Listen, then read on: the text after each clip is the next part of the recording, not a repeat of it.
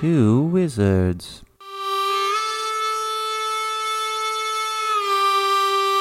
Two wizards?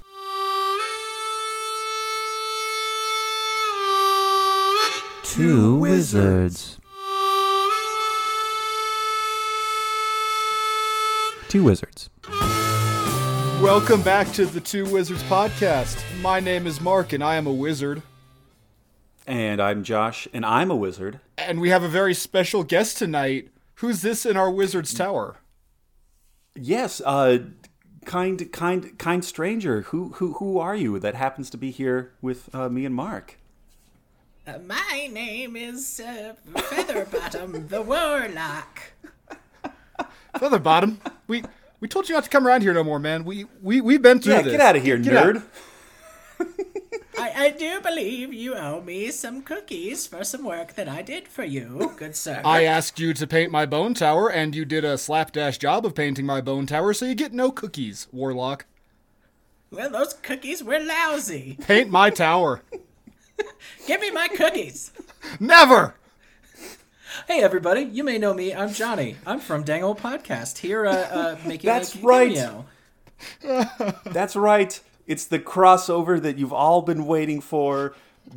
Two Wizards podcast, Dangle podcast, all of House High Hammock under one non-Euclidean Wizards Tower roof. We're doing it. Yes. We're all here, and oh man, this is great. This is amazing. Yes, it is. This is the... What would you call this? Either the Two Wizards, like... I guess this would be the Dangle podcast invasion of the Two Wizards. Like, you know, when Monday Night would invade SmackDown? I'm not sure. Or maybe Two Wizards are invading Dangle podcast. I don't know, but... Yeah. Does that mean I get to be Nitro? Because I really don't want to be Raw. Yes, you can be Eric Bischoff. Thank you. Well, and the other thing, too, is... Yeah, I've also heard tell that, you know, there's all these circumstances where it's like two wizards enter the ring, but only one leaves. But Mark and I have been building this we've clearly demonstrated, like, no, it's okay. Like, you don't have to do a wizard's battle each and every time. But you throw in a third. I mean, like the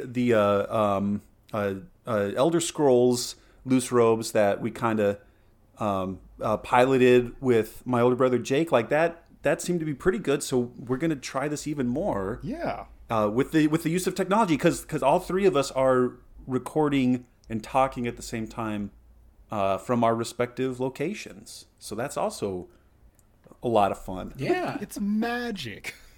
So on Magic, theme with if this, you will. would you guys say that we're opening the forbidden door into Dang Old Podcast? I imagine we could be. Yeah, you right. might even say that we're erecting a ladder, and there's some sort of like prize at the top of this ladder, and we're all, you know, trying to climb this ladder and see who can make it to the top. But like, it can't be just one of us, because, you know, there's only one person can take. So maybe sometimes you gotta grab the dude off the ladder and give him a pile driver. I want to see a pile driver off a ladder. I haven't seen that in ages. Oh, God, yeah, like 20 years now. Everybody that does that has just got the brain damage. Yeah, right. Yeah, kids these days, and they're, oh no, we can't have people bleeding anymore because thanks, Obama. Thanks, yeah, Benoit. Oh, thanks, Benoit. But yes, this is it. This is the Dang Old Three Wizards, the podcast. Maybe that's what we're calling it too. Where we'll mash them all together. The worldwide wizard Dang Old podcast Federation. I don't even know. I forgot what you said.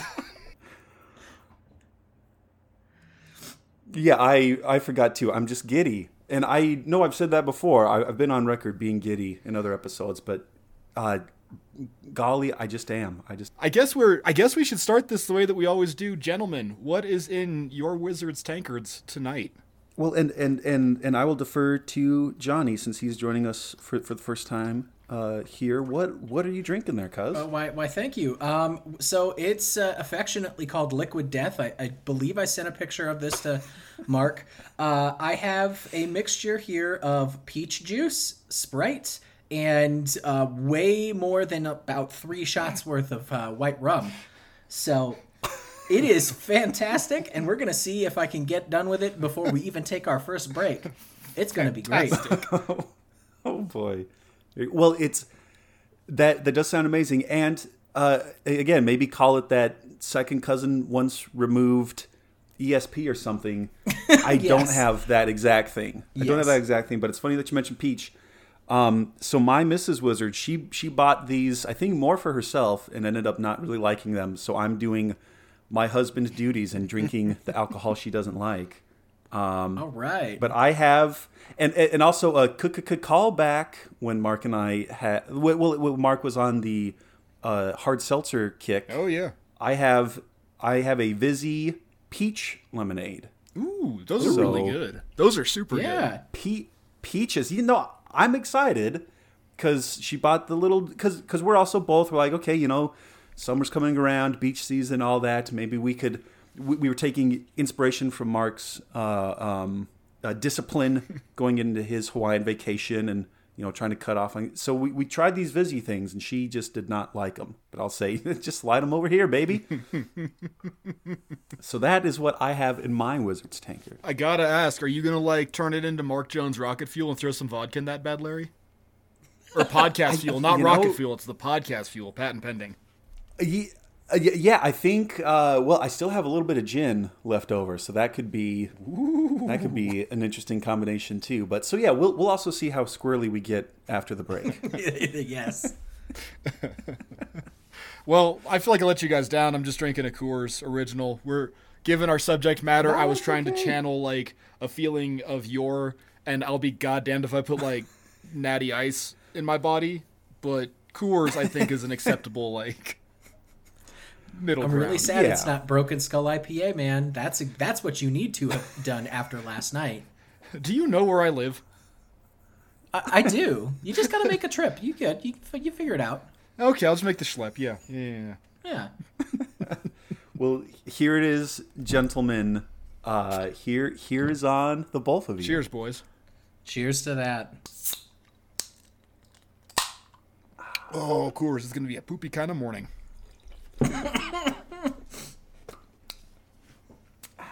Yeah, it's okay.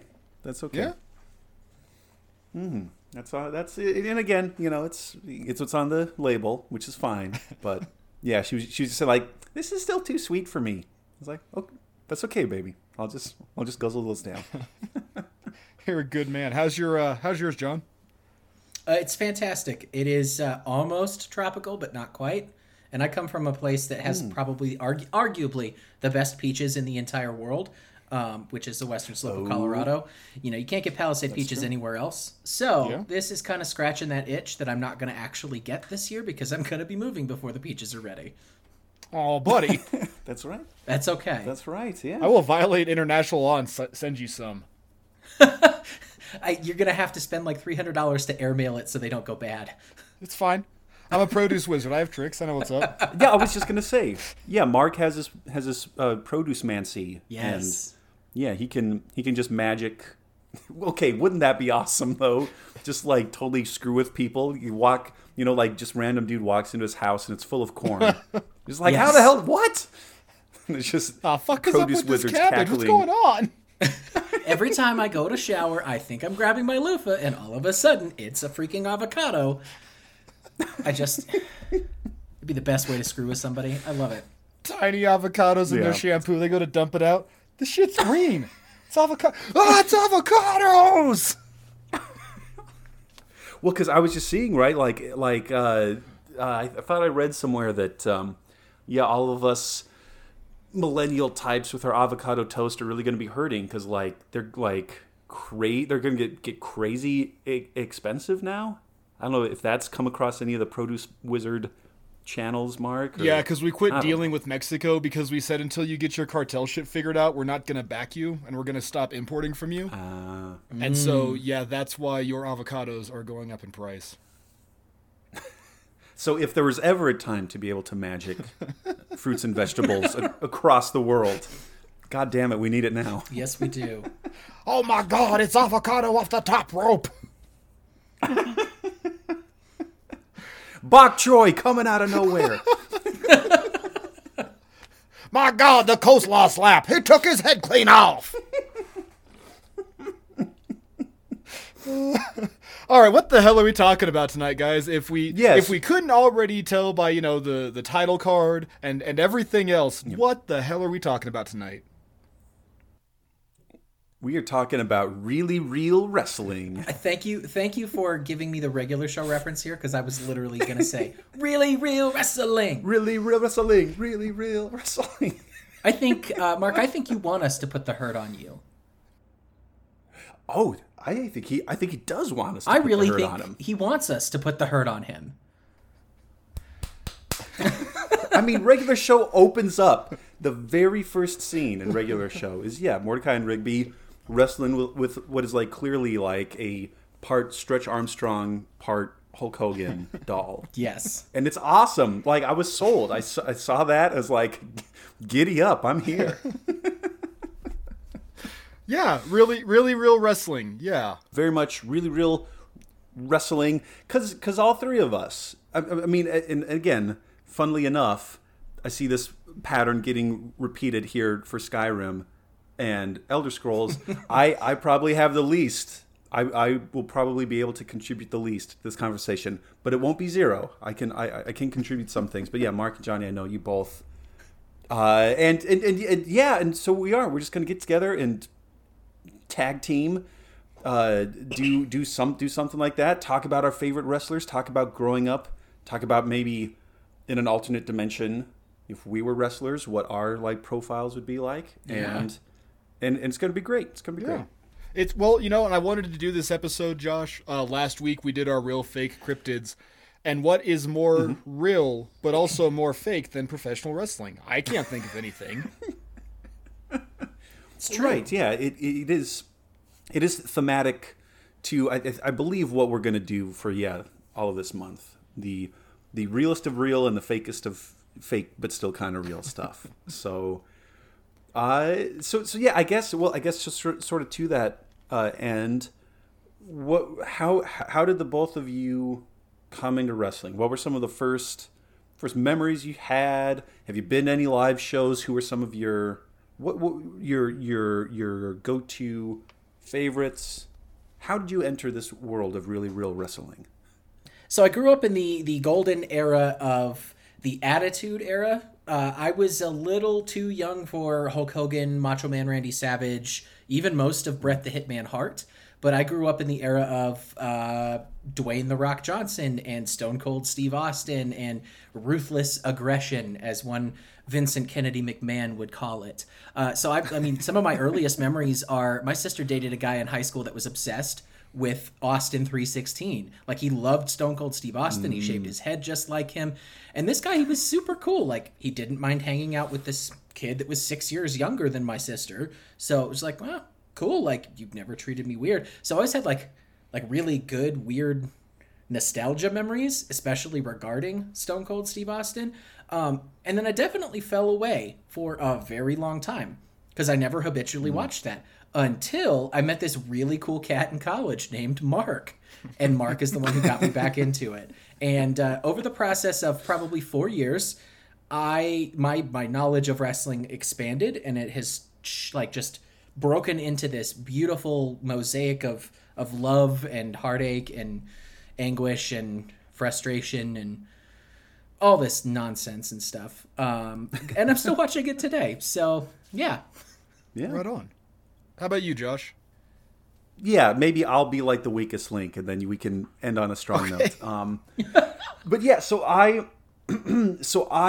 did hit just the tail end, maybe even a little more of the tail end. But yeah, I was definitely Hulk Hogan, a little bit of Andre the Giant, Iron Sheik, all that. So yeah, you can imagine just perpetual motion 4-year-old that I am. Or that I was, just running around the house screaming constantly wrestling everything, wrestling my brother, wrestling like a chair. I was so excited. I was so into all that. Just leg dropping everything. Yeah, just leg drop, like climbing on the sofa, and again, just like with regular show, like I had, oh my god, this is amazing. Never did I think I would divulge this story, but I had a stuffed animal, fairly decent size, maybe like, I don't know, 2 feet, 2.5 feet, Okay. maybe upwards of 3 feet, of Littlefoot the dinosaur Okay. from The Land Before Time. And you better believe that was my like beef burrito. And I wrestled this. I was putting that thing in headlocks. I'd swing it around my head and throw it at the wall. You better believe that was my wrestling buddy, and I loved it. And then kind of like, and so this was all in California when I was growing up. And then my family moved to Colorado when I was 5, and kind of to echo Johnny there, like I didn't keep up with it when I was there, just like doing the whole school thing, whatever. But then come middle school, like 6th grade, 7th grade, again, just like, I don't know if it was some of my friend group went this way, and so I just tagged along. But then, I was like, oh yeah, here's The Rock, here's Goldberg, here's Steve Austin. So I did for like a year and a half in middle school. I got back into it, and I was like, watching the matches and on TV at least. And then, got out of it kind of quickly again afterwards. And then, have next to no current knowledge of who or what. But I do fondly remember every so often in those golden halcyon years of the early 2000s, getting a call from Mark or someone's like, hey, we got a pay-per-view. Come over here. We have pizza and beer. And like, I just hang out with the guys and watch wrestling, and then have like Matt Adams and Mark like presenting the lore for me. And I'm like, yes, good. And I'm sure that's a topic that we will return to. But I don't want to. I don't want to miss who is probably like our guru here. So Mark, tell us your kind of entrance into the world. Yeah, lay it on us, Buffalo. And the universe even. Yeah. My first time, or like the first wrestling I ever remember, it was like one of the like 5 positive memories I had with my dad. We watched a Bret Hart Hulk Hogan match. And it was just some throwaway match, but like I was enraptured. I love Bret Hart at like 3 years old, and like my dad encouraged this love because I guess he liked him too. And then like he took off when I was like 6, so like wrestling became so. Also, it was the 90s, and 2020 told our parents that we were gonna powerbomb each other off the top rope, which was the roof of your house. So like wrestling was really poo-pooed in our house. It was like, you don't watch that shit. It's trash TV. Don't do it. But then when I was in high school out on the Eastern Plains, like, we had 3 channels of television, and one of the channels that came in was the one that broadcast SmackDown. So every, like, Friday, I just start watching that shit, and it was like the Brock Lesnar days when he was, throwing Zach Gowen down flights of stairs. And, like, it reactivated this love in me, and I followed it religiously. When I was in high school, I was going to go to the Playboy Buddy Rose School. And then I got a scholarship to do theater, and my mom's like, I'll pay for the school if you do theater. And I'm like, whatever. And then all through theater, or all through college, like, we've already like mentioned Matt and Ben, but yeah, they were the ones that like were like, you like wrestling? I love wrestling. Oh, good. Come with us. Come watch all these tapes. Like, so many nights with especially Matt just watching old ECW bootleg shit on his VCR tapes. And it was great, and I loved it. And we were lucky enough. We kind of always had a roommate. Between the 3 of us, I feel like we were always connected to somebody with money tangentially.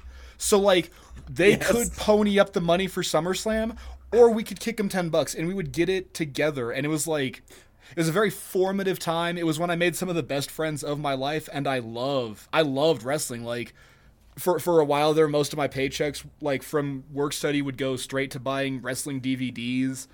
It was, I was all about it, and then I kind of stopped watching after all my friends moved away, and wrestling became dumb because they had, like, guest referees, and it just changed. The animal changed, and they started marketing to 10-year-olds, and you can't see, roided out freaks of nature anymore, because it's just, you're sick of seeing them, and it's like, why is John Cena, a 54-year-old man, getting put over for the 23rd time?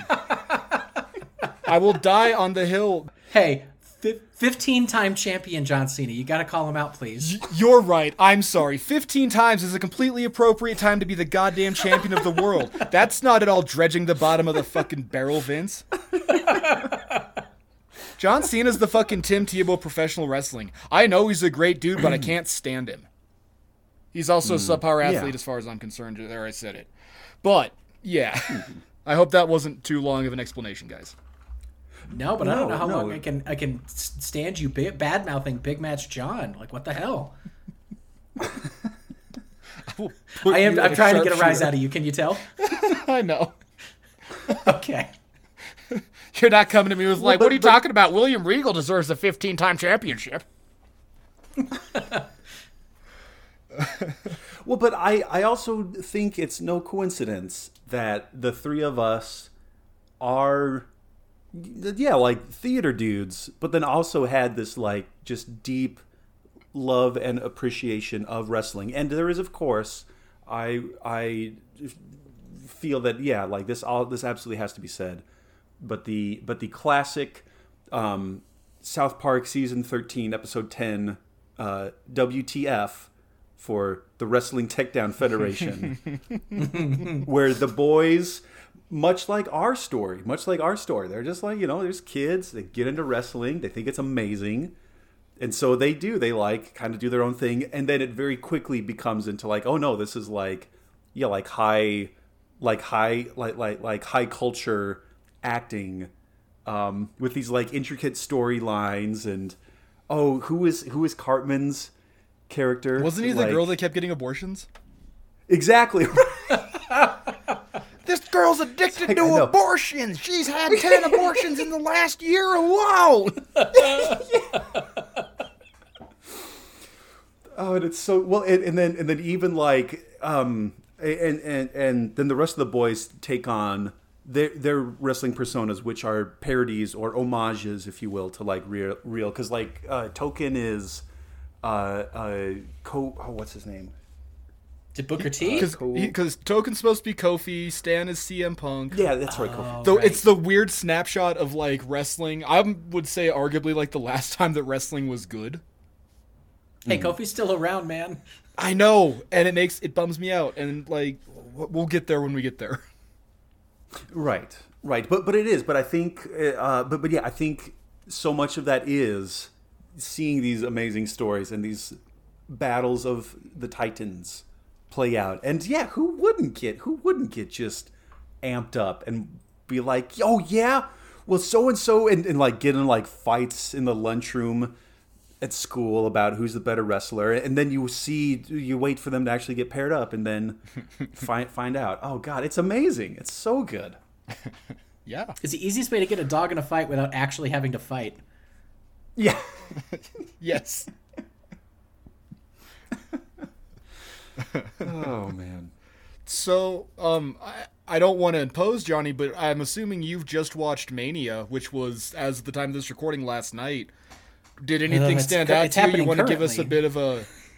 Is it happening currently? I thought it was last night. So, Mania is now 2 nights long.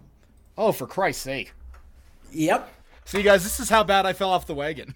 They have NXT the Saturday of Mania, Saturday morning. So technically it's all day Saturday and about 6 or 7 hours on Sunday. Yeah, they just keep expanding it. But I can definitely tell you about last night's Mania because I got some feelings. Feelings about that. Yeah, lay it on us, buddy. Give us a Mania update. WrestleMania this year takes place in Dallas, Texas. I've never been to Texas. I really, frankly, don't care to go to Texas all that much, even though I literally have a podcast where all we do is talk about Texas. It's pretty fantastic. And like, I think I texted you this today, Mark. I'm just so underwhelmed by the product that they put forth. It felt very dragged out. It felt like they were giving people pops just because they had to. They're bringing on people that they know they need to build up to, because otherwise they're not going to be able to compete with their main competitor at this point, because we have entered a new era. As of like 2 years ago, WWE is not the only game in town, and it's definitely not the best game in town, especially for televised stuff.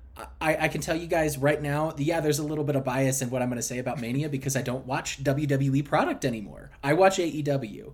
AEW is the other brand that was basically brought together by a bunch of guys who ruled the indies and said, we want to make a run at this, and we want to go and find this random ass billionaire whose dad owns the Tampa Bay Buccaneers and see if he'll go for it. And he did. So it's a company that got built on the backs of guys that were in the indies and paid their dues and knew all the really fun shit to do. And you still get to see things like blood. You still get to see things like thumbtacks nailed into somebody's codpiece. Like you get lights out matches. You get to see people getting busted through barbed wire. Like this is like ruthless aggression, good old attitude era wrestling again. So when I tell you that I was underwhelmed by WWE, it's because the highlight of the entire match was the SmackDown Women's Championship. Okay. And my champion, the person who had retained, and she hasn't officially lost a match in over 2 years. She abdicated her title because she got pregnant, had a kid, came back, yada, yada, yada. Who was it? Becky Lynch. Becky Lynch is the champion. You are all about because her. she lost. Yeah, oh yeah. She's the Irish lass kicker. They call her Big Show Bex now. She was Becky Two Belts for a long time because she had both titles. Hey, she's fantastic. Like they straight up, she just wore a shirt that has black font on a white shirt, just says "The Man," and she was the man for wrestling, and it was totally badass. But she was the highlight, and this is a night where apparently we're now letting random ass YouTubers come in and play. Mm-hmm. Oh God! Yeah, that apparently wear $6 million Pokemon cards to the ring. That was a whole thing. I don't even understand. We're not going to talk about Logan Paul because that dude just sucks. We can. I woke up on my Twitter feed this morning and all I saw Eddie Guerrero trending, and I'm like, oh hell yeah, Eddie! I loved Eddie, and you see him. And it's Logan Paul doing a frog splash. It's like, go play in traffic, you blonde little bitch. Can't you stay in boxing and get the shit beat out of you? You don't deserve. Your arms aren't long enough to box with God. Like, go away. I hate him so much, and now I hate him even more. Like, yeah, I completely skipped the match because it just wasn't interesting to me. And it was Logan Paul and The Miz, who's been around forever, and I kind of literally, he's fighting himself. The Miz is fighting fucking future Miz. This is just future Trunks going back in time to fight himself. Oh no, they were tag teaming. They tag teamed Oh, thank together. God. Oh, good. Against Rey so Mysterio and Rey Mysterio's kid. Wait a minute. Okay, back the fuck up. Sorry, I'm derailing. Fucking Dominic, is it actually Rey Mysterio's kid, or are they just billing him that way? Oh no, it's actually Dominic, and that is why Eddie was trending, by the way, because he wore red, white, and blue gear just like Eddie. It wasn't because Logan Paul frog splashed somebody, because that was terrible. Good. That makes it's my heart happy. Dominic Mysterio homaging Eddie. That's why. How is he? You mean homaging his true father? How is he, though? Like... He's okay. Dominic's okay. Yeah, Mysterio's always fun to watch, and Miz is a really good technical worker. I just couldn't stand to watch Logan Paul. They're also 60. They're both 60. Like, for Christ's sake, dude. How could you... How soon do you think it's going to be? Because I was also, again, thinking of one of the sort of watershed moments that I think sort of like gave maybe like a last little bit of breath into pro wrestling was the 2008 Mickey Rourke film, The Wrestler. Yeah. And we can come back to that too. But like, I wonder, and yeah, that was 2008. That was almost 15 years ago. How long do you think it's going to be before there's like another like The Wrestler 2? And it's like, I don't know, who would be a good candidate to like have like a follow up, like a sequel to The Wrestler? Like what sort of arc, what sort of like characters, what are we, because something that we do here on Two Wizards podcast all the time is pitch creative ideas that will probably never see completion. But damn it, let's do it. The Wrestler 2, what are we thinking? I mean, are we going to go like pretty authentic to what would happen to an older wrestler? Because that gets really dark really fast. Well, true. This is No, true. it's a comedy. You're pitching a comedy. It's a comedy. All right, what you're going to do here is it's going to be Here Comes the Boom. That's right, the Paul Blart UFC fighting championship. But instead of UFC and Paul Blart, it's Bigfoot and the Ring. And Bigfoot is like trying to they're like billing him as the son of George the Animal Steel. But here he is, 8 feet, 8'20" and regal. And he just, is the greatest wrestler of our age. But damn it, you can't get an interview with him, and he can't cut a spot because he gets scared and screams and punches the camera and runs away. And sometimes sure you you're can not just catch talking him about on Lesnar, camera. man? So without diverting too hard, is Lesnar just like a weird Viking redneck now? Is that his shtick?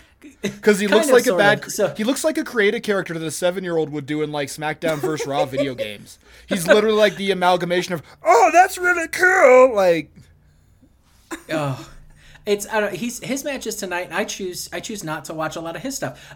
I'm going to detract a little bit because I totally got sidetracked here.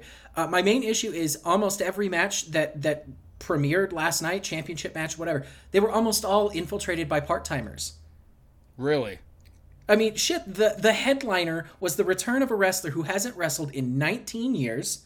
And 19 years ago when he quit, he busted both of his knees, had issues with his back, and had screwed up his neck. And that's why he stopped. And yet, I was forced to watch about 20 minutes of Stone Cold Steve Austin in the middle of Dallas, Texas, like, try and beat up Kevin Owens.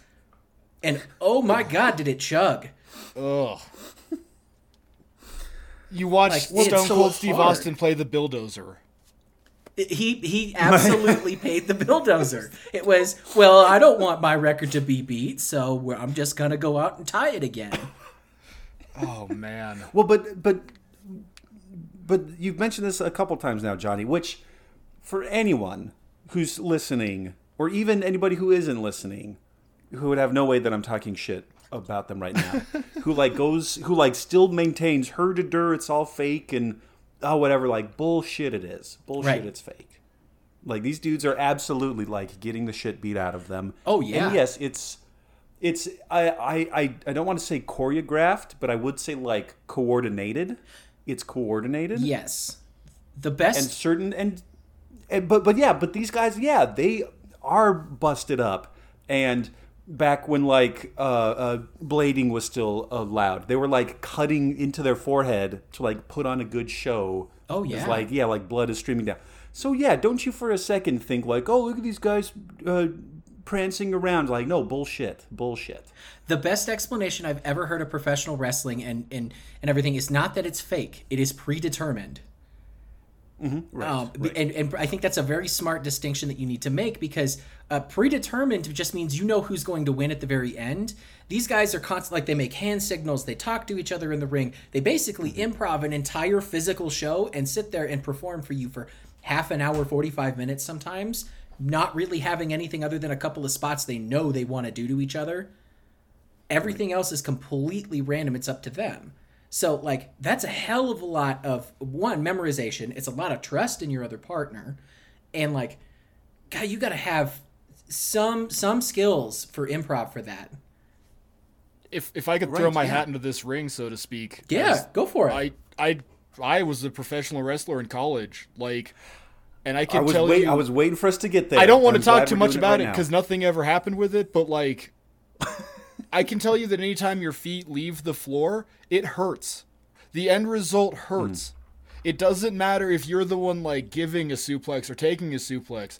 That shit hurts. Anytime you bounce off the ropes, that shit kind of hurts. Like, Right? it's all amazingly real. Hell, dude, get hit in the face one time for real, then one time for fake, then one time for real, and then you punch the dude in the balls because he stiffed you twice. And you're the asshole then, but like, man, it hurts all the time. Josh, you watched me like limp into class after practices. Yeah. Like, and there'd be days and the kids would be like, Mister, what's wrong with you? Oh, Mr. Jones got in a fight last night, kids. That's all we need to talk about. Like, for a hot minute there, I was supposed to like fight the principal. Like, it was going to be a cool thing. Oh yeah. Oh, man. But yeah, like Which, to yeah, your and point, so- John, like, no, it's choreographed. You're calling the next like 3 moves. So, you lock up in the headlock or, you lock up and all right, whip to the ropes, drop down, kick. All right, sure. So I throw Johnny into the ropes and he comes back and I go to hit him and I miss and he bounces off the other rope and pop, drop kicks me. We just talked Right. about it. We're just going through this. Oh shit, Josh, I'm getting tired. I'm gassed. I need some help. So Josh will put me like, in like a lying, like an armbar or something so I can catch my breath. Like all these things. It's it's literally like the most athletic, not athletic sport that there can be. Yeah.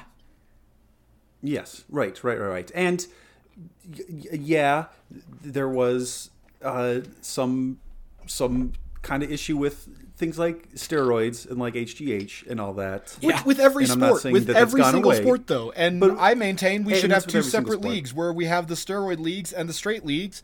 And you know what? Yeah. All professional athletes blow themselves apart by the age of 40 anyway. So give them steroids and see what they can do. And the candle that burns the brightest is also the most entertaining. And they build the biggest houses, but they're also a cautionary tale. And then we take their brains from them and study what concussions can actually do.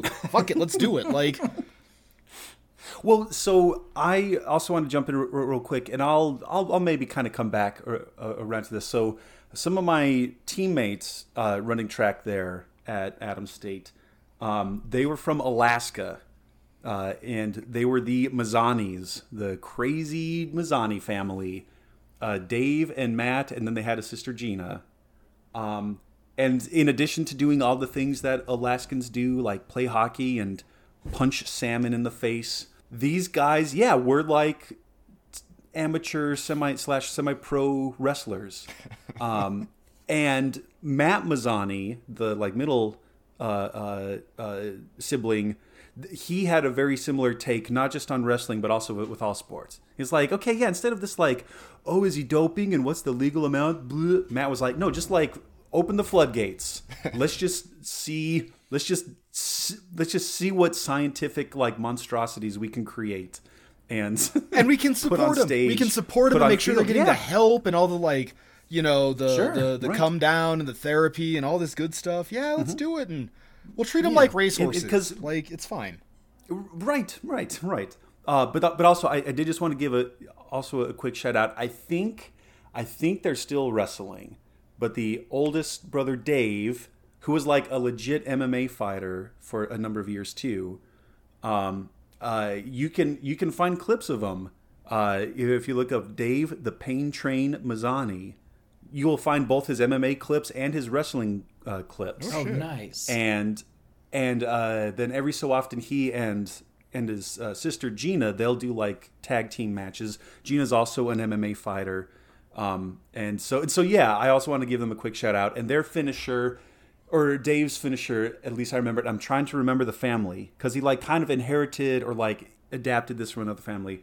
But Dave does the Iron Claw. Oh. Where he'll Yeah. yeah, so and he has some kind of take on it, some sort of, but even like in his MMA career, for like the fight promos and like when he was like walking in, he'd like give the claw to everybody, and it was awesome. I loved it. Oh man. So Jesus Christ, who are some of your favorite wrestlers? Like the ones that you gravitate. We've already kind of mentioned like Andre and the Hulkster, and Brett, but like. So you want wrestlers who that do are you still love? wrestling? Because I have those, but I also have a bunch of like legends. Yeah, and man. stuff. Like who do you like now and who do you like then? Like. Oh man. Well, and I'm only going to be able to speak to who did I like again like 30 years ago. So I'll just kind of like retreat. I'll like whisper to you to put me in like an arm bar so I can catch my breath.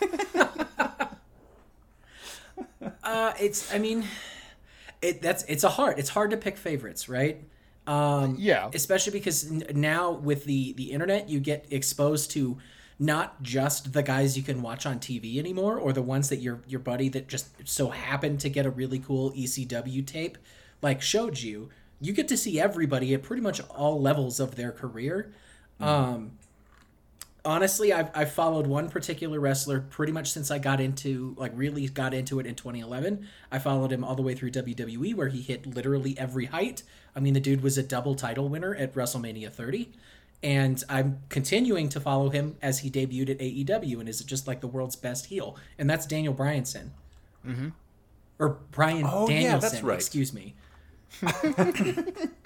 Sorry, his WWE name is Daniel Bryan, but his real name is Bryan Danielson. So it's confusing as shit.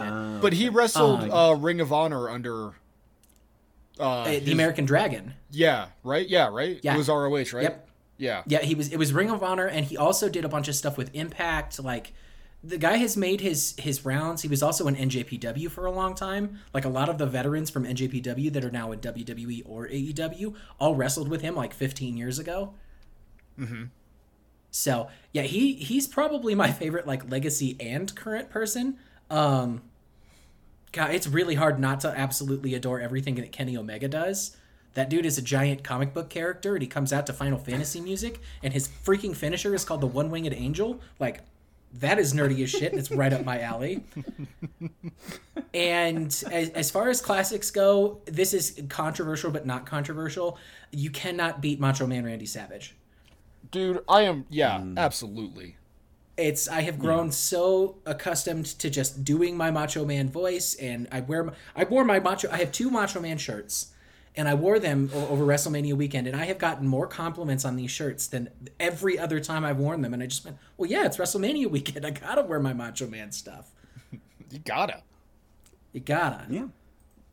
Well, but that's also cool too, right? Like, and I think it is. I think one of the other kind of appeals across generations too is, you show up. Yeah, giving a shout out to the greats from previous eras, and like people who are in the know are like, I see, good choice there, young man. Right? So it is. It's this kind of like neat kind of shared. I guess I keep going back to lore, but that's what it is. That's what it is. Oh yeah, wrestling is a really unique industry because it doesn't always, it's like if you've made an impact in the wrestling community, chances are pretty good that even 10 years down the road, they're going to call you back for some reason, and they're going to put you in a storyline for a couple of weeks. Like, when was the last time, Mark, you watched a match that had Arn Anderson or Tully Blanchard in it? Well, I'm pretty sure they're both dead. Right? They're not. They're on weekly TV shows at AEW. They're managers. Fuck you, are they really? They really are. I Like, thought Arn you get to Anderson see died them in like weekly. 2010. No. I'll be dibs. I'm pretty okay. sure all 4 horsemen are still alive, if I remember right. But like, it's just kind of cool. Like, you have guys like Stone Cold Steve Austin, who hadn't wrestled a match in 19 years, got to come back last night and have a match. You know? That you said was There's also garbage. got old guys that just never freaking leave, like The Undertaker, and he should have packed it up and gone away 10 years ago. But that's my thought. Is Taker still fighting? He is not. They inducted him into the Hall of Fame 2 nights ago. Yeah, It took him this fucking long? How was he not? Yeah. Dude, okay, remember, No, like, Josh, remember, like, and maybe Johnny, you remember too, but, like, what, that 2010, the retirement match between Undertaker and Shawn Michaels, and, like, everyone was making fun of me because they said I miscarried 10 times. Like, throughout the run of the match, and it was like, the dude who loses is never fighting again, and it was Michaels, and goddamn, and, Yeah. But see, Undertaker is a big fan of money, and he usually will show up once or twice a year when they have a money show in Saudi Arabia, because they do 2 of those a year now. So he'll show up, get paid $3 million to do a 30-second squish match against somebody weird, and then spend 900 freaking hours doing his stupid entrance and exit. Well, yeah, that's what you're getting with Taker, is the entrance. Like, that's all what you're it paying is. for. Yeah. No Well, hate to 'cause Taker. I I also love wanted guys. to- I love Taker. Dude, okay. I love the fucking Undertaker so much that I have a consecutive like line of DVDs starting from like his 13th WrestleMania win to his 14th to his 15th to his 16th to his 17th. The streak. And then I stopped buying the goddamn DVDs in like 2013, but like oh shit. Well, and I know that I bring this up without necessarily, oh God, what's the word I'm looking for? I'm not like promoting, I'm not advocating it or whatever, but yeah, I think it was about a year ago, or maybe close to 2 years ago, that Mark the Undertaker Calloway was on the Joe Rogan Experience podcast and like talking about all that stuff. So if gentle listeners, if you want to check that out, there's boom, there it is. There's a source, and you can hear it straight from the undead, like voodoo warlock what was his like whole thing again? Right? Like Oh, he was like a just the dead biker, man. and then he was a zombie, and then he had like his brother Kane, and they were the brothers. He had vampires. brothers Like, from remember, hell. God, remember the fucking Brood? Remember how stupid the Brood was? Yes. Hey, listeners, I hope you love Nothing But Inside Baseball, because this is literally nothing but Inside Baseball. But there's like 6 of you, I'm sure, that are like, I fucking remember the Brood, ah!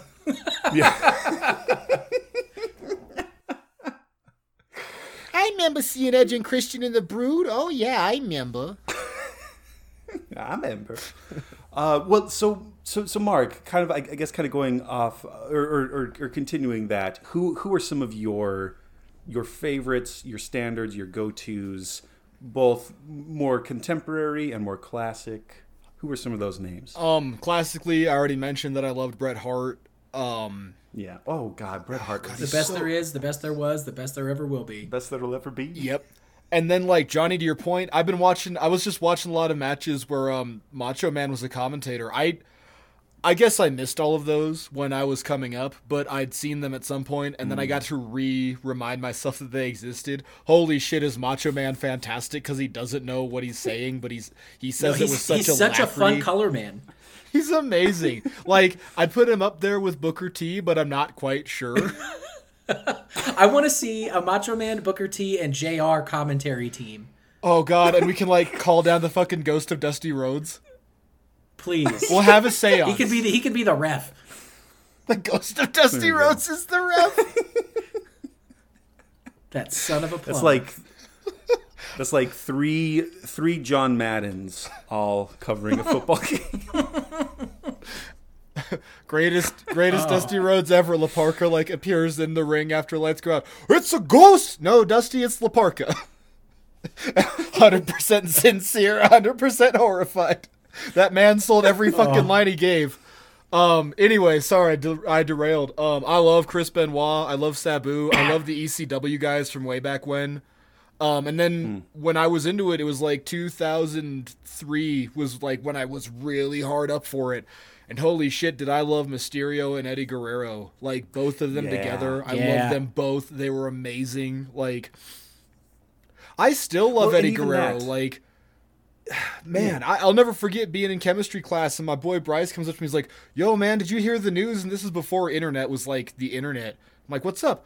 Dude, Eddie Guerrero died. And I, like, made my teacher stop talking about what he was talking about. I was like, Delahoy, I'm using your computer. And I, like, logged in. I'm like, and then I just cried for 20 minutes. I just cried, like, at my teacher's desk. And he's just like, all right, buddy, you hang out in the lab equipment and we'll see. Yeah. We're going to talk about stoichiometry. Okay. Oh, jeez. And then, like, now I don't really know anybody wrestling. I guess I can say that I love Asuka. She still fights, right?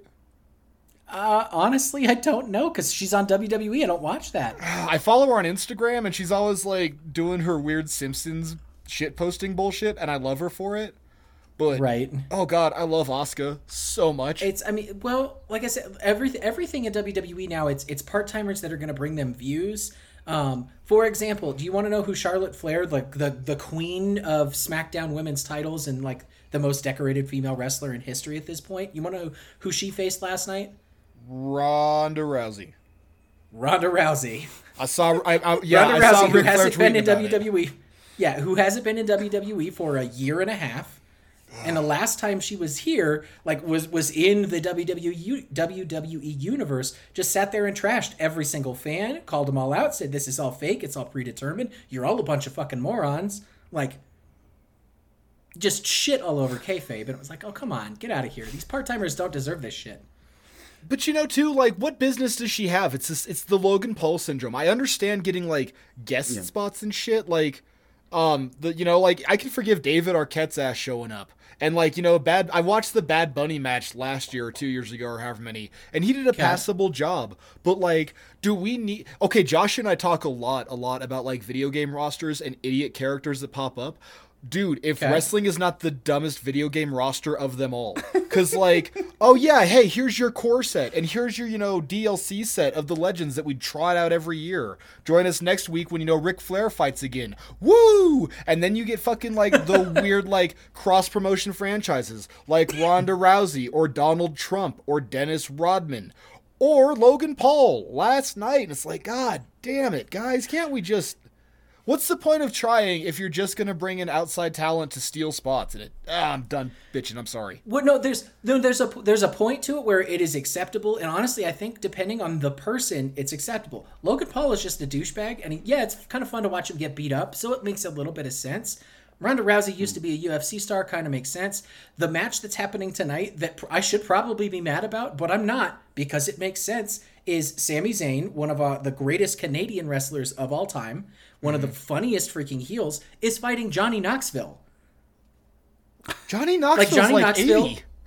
He is, and he picked a fight with him right before Royal Rumble, and it was a whole big stunt to promote Jackass because the new Jackass movie was coming out.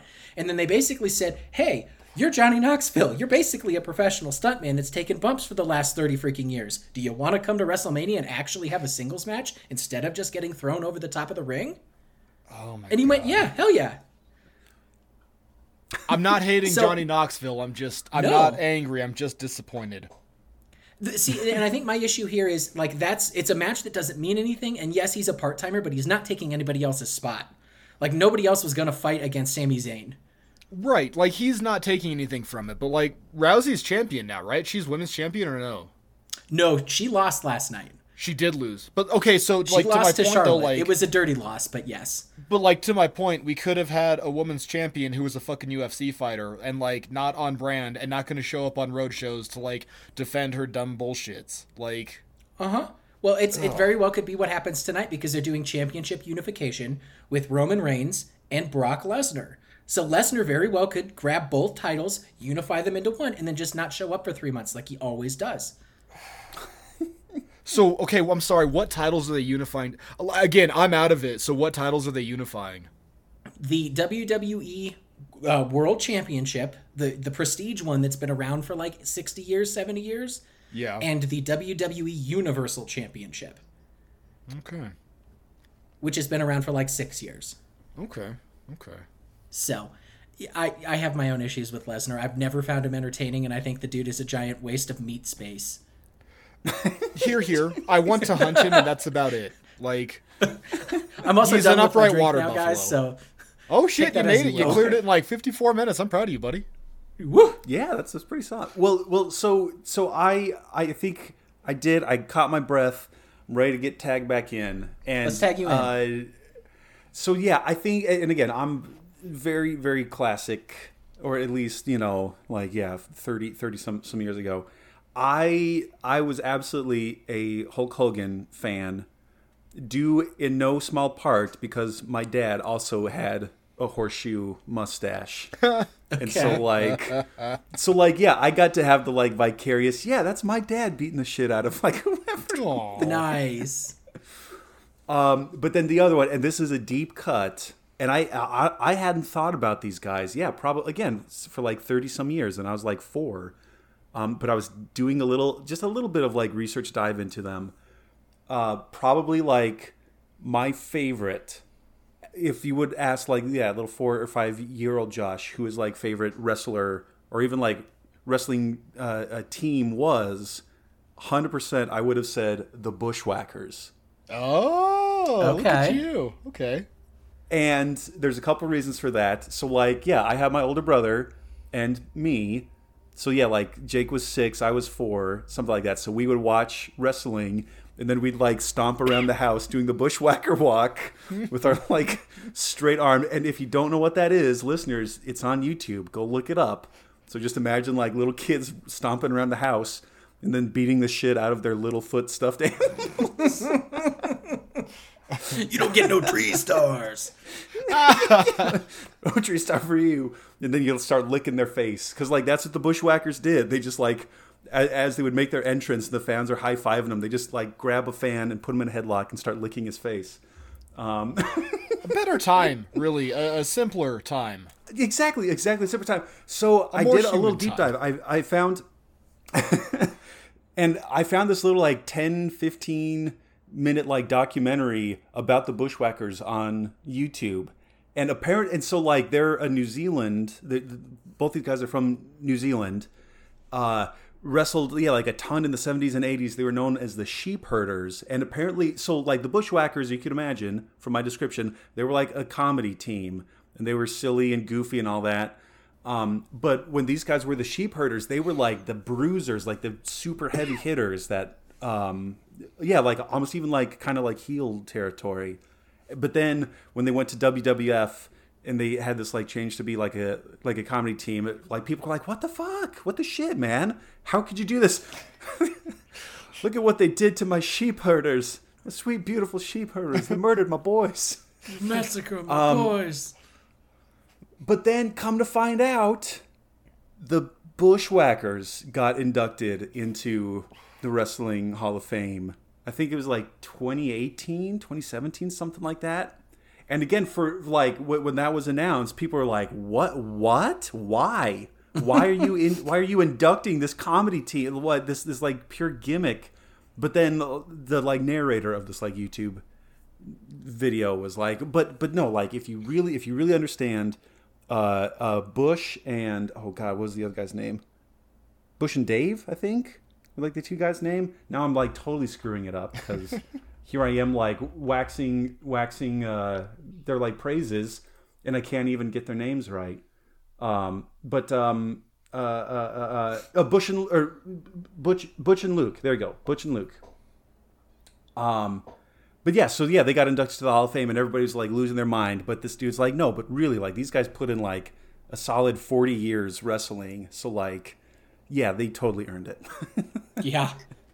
You pay your dues, it's all I ask. But like, and Johnny, you know how Right. much I love Drew Carey, but isn't Drew Carey in the WWE Hall of Fame? He is an honorable mention in there, yes. They do Okay, like a celebrity inductee every year, so it's not that he got it in because of his athletic ability. He's there because he did something to help out the WWE. He's also there with Kid Rock, who has never wrestled a freaking day in his entire life, and Snoop Dogg, who wrote the theme song for Sasha Banks because they're cousins. Snoop Dogg can be in whatever fucking Hall of Fame he wants to be. Yes. Snoop Dogg has the best guest appearance in the Two Wizards podcast and the Dangle podcast, and he has not appeared on either Hello, podcast. bastard. Not yet, it isn't. We got like 3 weeks, buddy. I know. Good with the bad. Man, okay, so who do you hate? Like, I feel like we all have a lot of love, and I love the love. I'm all about the love, but fuck that noise. I hate the love, too. Who do you guys hate? I'll start. I hate Santino. Fuck you, Santino. Go die in a fire. Okay, next. Vincent Kennedy McMahon? Fuck that guy. Yeah. Why? Why are we fucking him? Why are we gonna fuck him? Because that dude has absolutely no idea what the hell he's doing and has released so much talent in his company. Like, it's a travesty, man. He brings all these people up and he builds them up and has all this hope and like pedigree and everything else. You're in the WWE now. You're gonna be famous and you're gonna do all this and that. You like my Vince McMahon? It's not too bad, right? It's pretty solid. But then he just like totally shits all over him. Oh, you didn't give me all the ratings I needed in the last 3 weeks. So see you later. Have fun getting health insurance somewhere else. He's really good at forgetting the people that he walks over. Pretty much, yeah. So sorry, I spiked the shit out of that. By the way, you're gonna have some fun editing. Dude, I am already looking forward to 3 channels at once, and I'm like kind of horny about it. I'm not gonna lie. How about you, Josh? You got someone you hate? I mean, and again, if I can remember, however old I was, who was it? Oh God, it was. Yeah, I don't know. I may have to tap out on this one. I'm struggling to remember like That's okay. just who would enrage. Yeah, like who would enrage like 5-year-old Josh. I hate Rob Van Dam. That dude pisses me off. I hate his whole shtick. I hate his whole gimmick. I hate his freak by the foot looky little slinglet. I hate Rob Van Dam. I hate his little whole damn show bicep double pump. Just go play in traffic. Jesus Christ. What? Your signature move is a monkey flip? Oh my God! Like, what are you doing? Tell me more about Rob Van Dam, Mark, please. I don't want to. I don't like him. I can't. His dumb little fucking ponytail. Jesus Christ. Like, you're a grown man, and you choose to leave the house wearing a ponytail and fruit by the foot, and it's obnoxious. And, like, I get it. You're, like, banking on the name Jean-Claude Van Damme, and you're a big old boy who can do the splits, but okay, are you? Are you really? You're the whole damn show. You're a whole damn bitch. And while I'm here, fuck Chavo. Every time I see you, I hear a "fuck Chavo Guerrero." I think I wake up most morning and goes, "Ugh, fuck Chavo."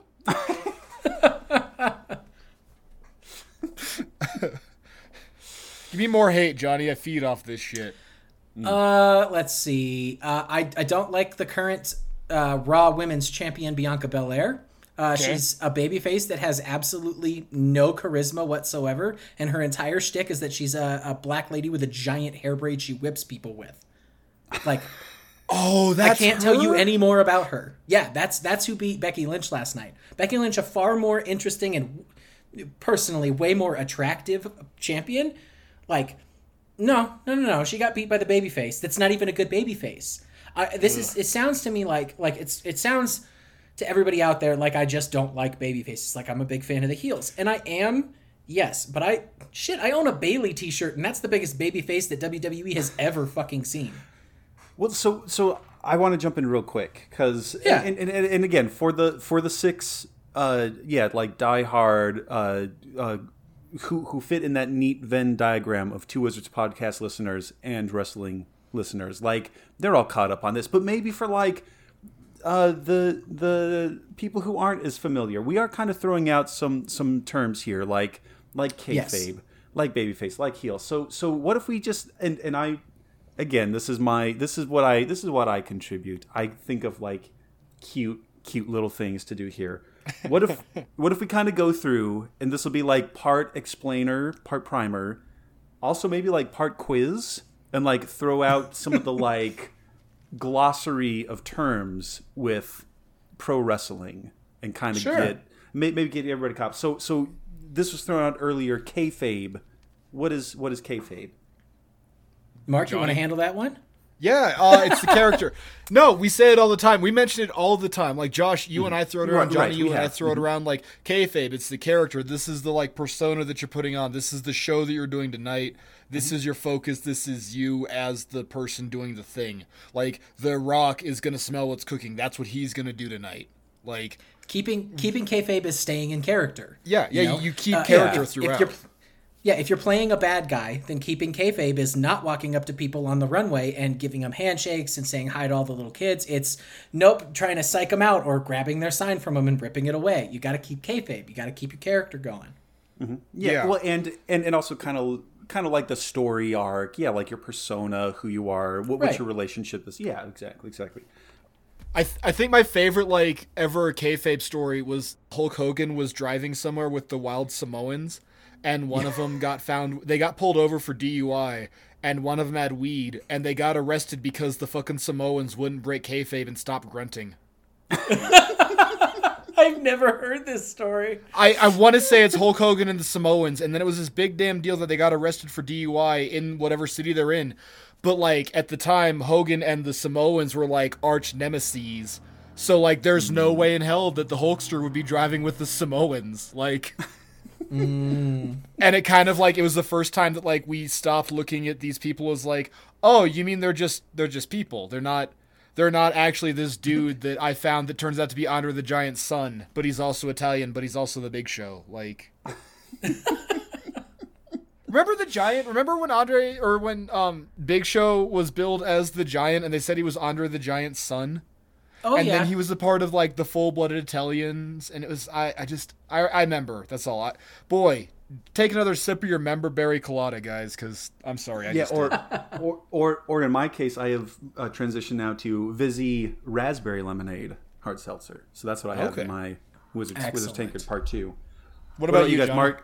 Yeah. Are you still staying with the Liquid Death? Is that what it was? I am still with my Liquid Death, and this one's actually a little bit stiffer than the last. So, oh boy, if I start to get slurry, guys, now you know why. Because it's a slobber knocker.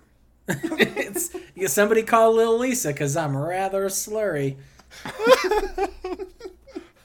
No, you're And then, just Mark, you- doing a Dusty Rhodes reference. Yeah, I'm with Coors still. Okay. Yeah. Well, so next in our either glossary or a face or a baby face. What's that? Johnny, go. The babyface is a good character. It's the character everybody roots for. They're usually the one that gets picked on. They're the ones that get ambushed without a reason. They're the ones that lose matches because they got low blowed or the ref wasn't looking and something happened to them. The babyface is the character that everybody is supposed to love. Now, that being said, not everybody loves the babyfaces. I definitely like the bad guys much better than most babyfaces. Cena. Cena. And what are the bad guys? What are the villains? What's the kind of term for them? The term for them is a heel. So if you're heel. playing the heel part, you're playing the bad guy. You're the one that gets to, constantly run in and mess up people's matches or get people disqualified or, have your goon squad doing something to your opponent while you're distracting the referee. A lot of really good stuff comes from heels.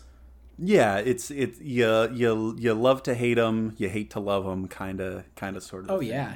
Yeah. Ric Flair, the granddaddy of them all, the 16-time World Wrestling Federation champion, is like the king of all heels.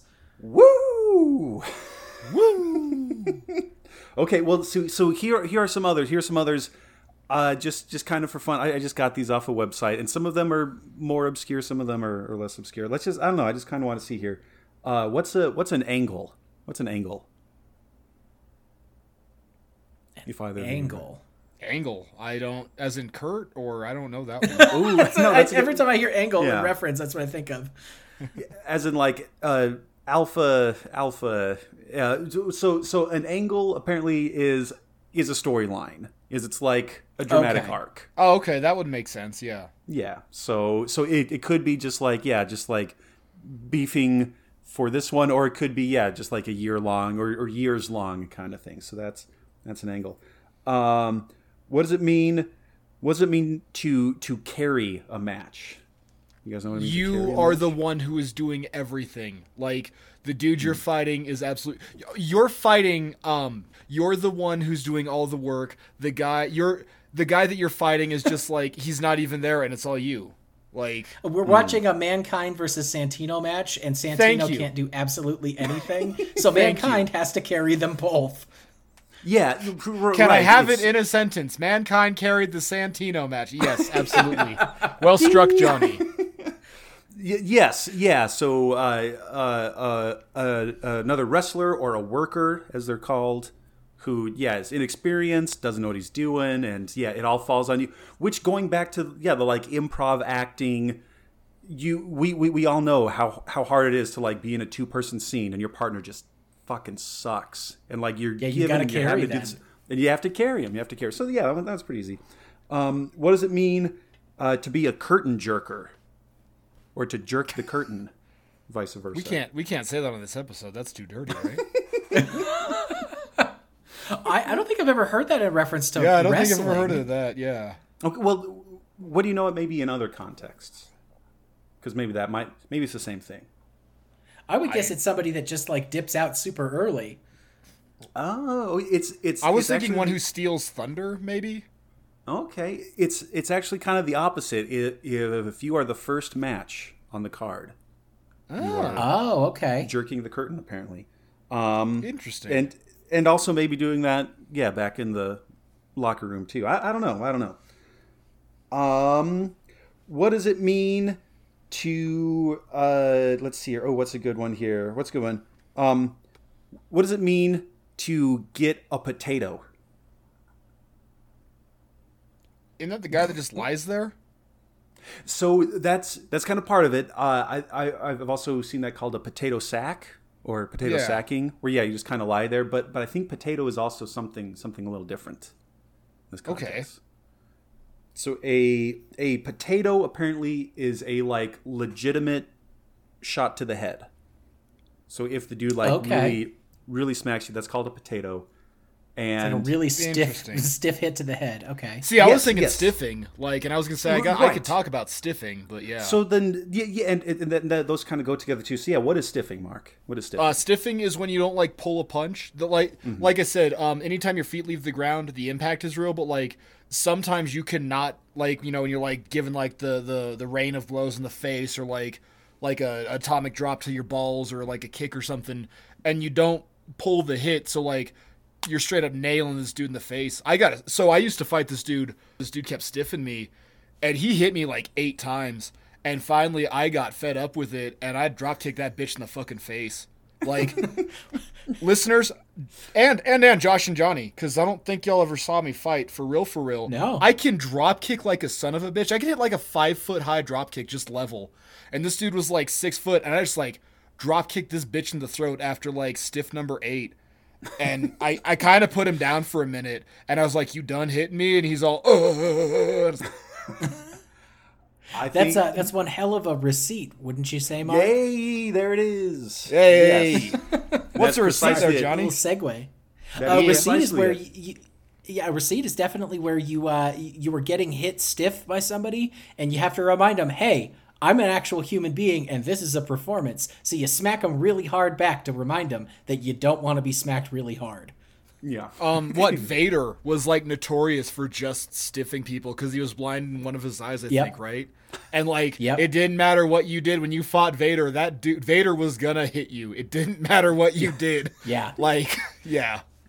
It's the most recent like receipt that I could call out and see was I watched a Brock Lesnar versus what was his name? He's this big motherfucker that was in the Wyatt family. Braun Strowman. This guy's like Oh, yeah. 350 pounds. He's like 6.5 feet. He's a big guy. He doesn't look like he looks like a normal human next to Brock Lesnar and his big fat ass.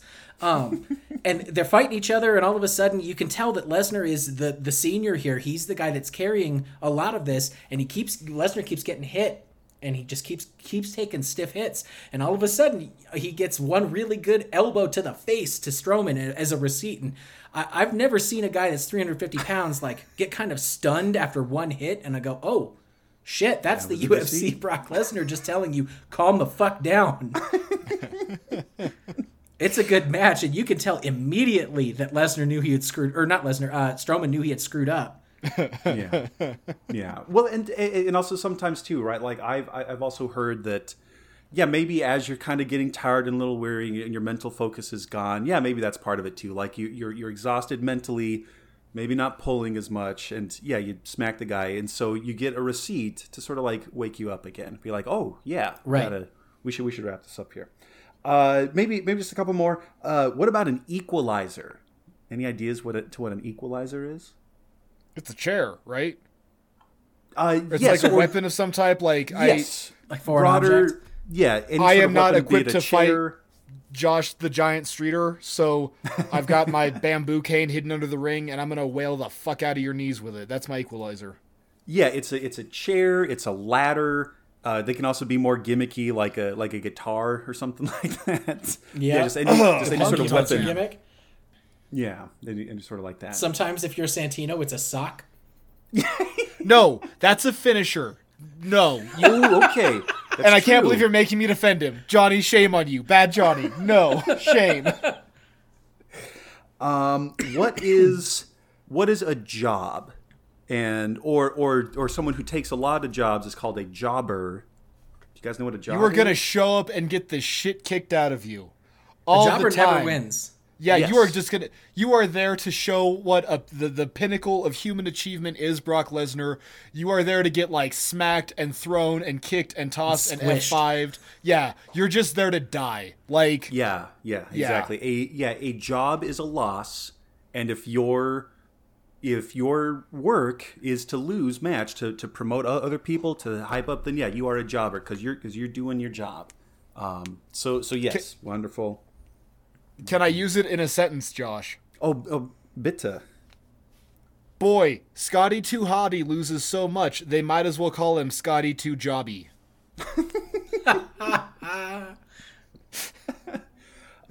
Maybe just a couple more. Maybe just 'cause, I don't know.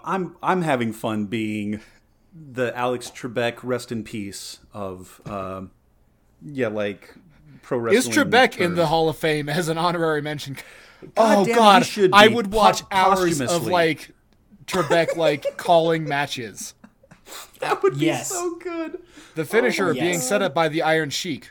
What is the camel clutch?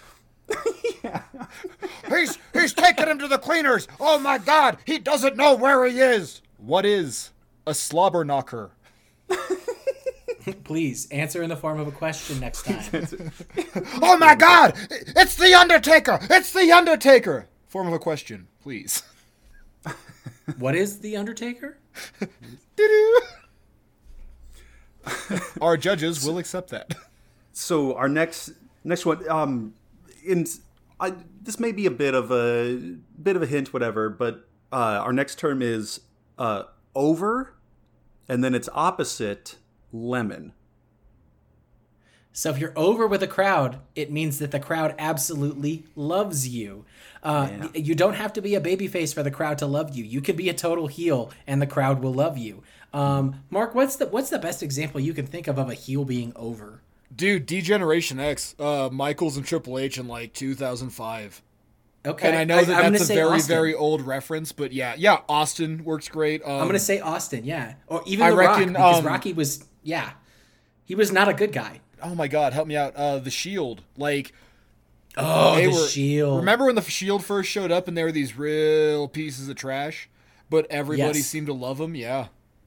Yeah, and they're all Edge, still dude, pretty right awful, there. but I love them all. Edge, fucking Edge, like, The rated R superstar, oh man, best heel of our age. Like, Ric Flair was like 80s, we got Edge, and I'm so happy for it. Like, Edge has got a match tonight, by the way. So he's still wrestling. He's actually going up against AJ Styles, who is one of the best wrestlers in the world. So Oh, I I'd actually watch- am excited I'd watch to see that. that. I'd Oh, watch that one. absolutely. I love Edge, yeah. Okay, and so then a lemon, if that's like the opposite of being over. Oh yeah, Lemon. Yeah, we totally just blew through it. No, that's okay. That's okay. John Cena for about 2/3 of his career. Like Right, he had so to yeah, be like a lemon for so long, you just couldn't get rid of him. Oh man. Right, yeah, they're like trying to like get set up to, and then just the audience just is not I feel like reacting. we're picking at low hanging fruit here, but Santino's a lemon. No one ever really liked Santino. You mean women's champion Santino, Johnny? Yes. And I think this might be a fitting one to end off here. What is a mark? He's a wizard.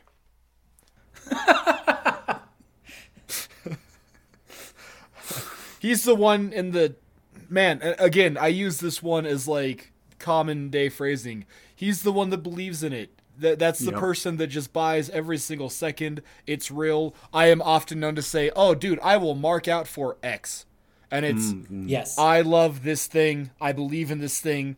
This fucking show is real. What do you mean to tell me that Owen Hart just dropped and, like, nailed his chest on a ring post? No, he's going to fight in 10 minutes. Fuck you. He's fine. It's Owen Hart. Yeah. Yeah. Mark. Yeah. Yeah, just kayfabe straight into my veins. Yeah, exactly. And You're a mark if you thought that Mr. America wasn't fucking Hulk Hogan for the, like, 2 years that Mr. America was played by Hulk Hogan. You're also a mark if you think that Kane and Undertaker were actually related. The Wyatt family is not related. Yeah, like, you're a mark if you think this girl is addicted to getting abortions. Like, you just might be a mark if you think Mr. Sacco is like like anything other than just a sock. with Foley, I can believe it. I believe that Mr. Sacco might be a living, breathing entity, but like that, the buck stops here when it comes to Santino and his Cobra bullshits.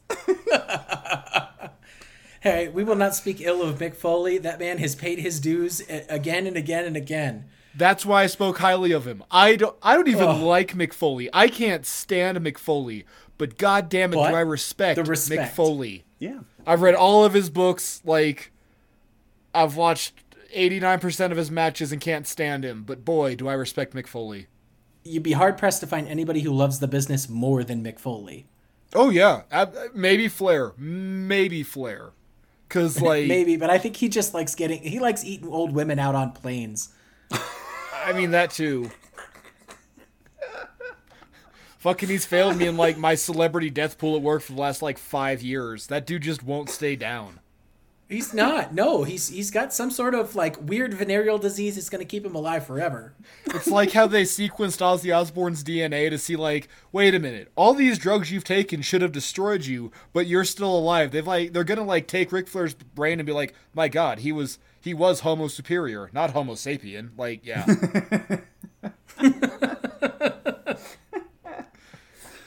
Oh God. Oh well. So okay, but also one that has kind of brought up a little bit, and I think this will make a nice transition. Is and we can go from there. Finisher being like the like flashy, unique, distinctive, emblematic way to move or dive or whatever that Right. like brings a match to a close. So. What are some of your all-time favorite or notable finishers? Ones that you are over, so to speak. So, some of the classic finishers, you got to give them their due because they are what they are, and they're not super flashy. But it was a time before everything was flashy, before finishers were really a thing. So I think of Hulk Hogan's leg drop. I think of Macho Man's flying elbow. Things like that. They're not super fantastic now, but at the time, hell yeah, it was kind of cool. Like, I want to see somebody jump off the top rope and freaking just elbow drop somebody. Like, that's badass. Yeah. Like, if I had to stop and think about some of the more original and ingenuitive finishers that I like, let's see. The Batista Bomb is up there. Oh, Like, Batista. I will mark out for a Batista Bomb. Also, should have mentioned, I love Dave Batista. Holy shit, do I love yeah. Dave Batista. Yep. Oh, man. You guys, I don't know the last time you guys watched any women's wrestling, but Charlotte Flair, who is a fantastic freaking wrestler, has a finisher that she does. She does the figure 8 leg lock, where it's a figure 4 and then she bridges into it, calls it a figure 8, yada, yada, yada. It's a reference to her dad. Yeah.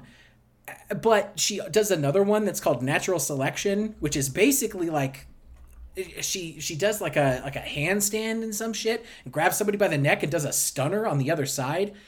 It is super really? cool looking. Yes.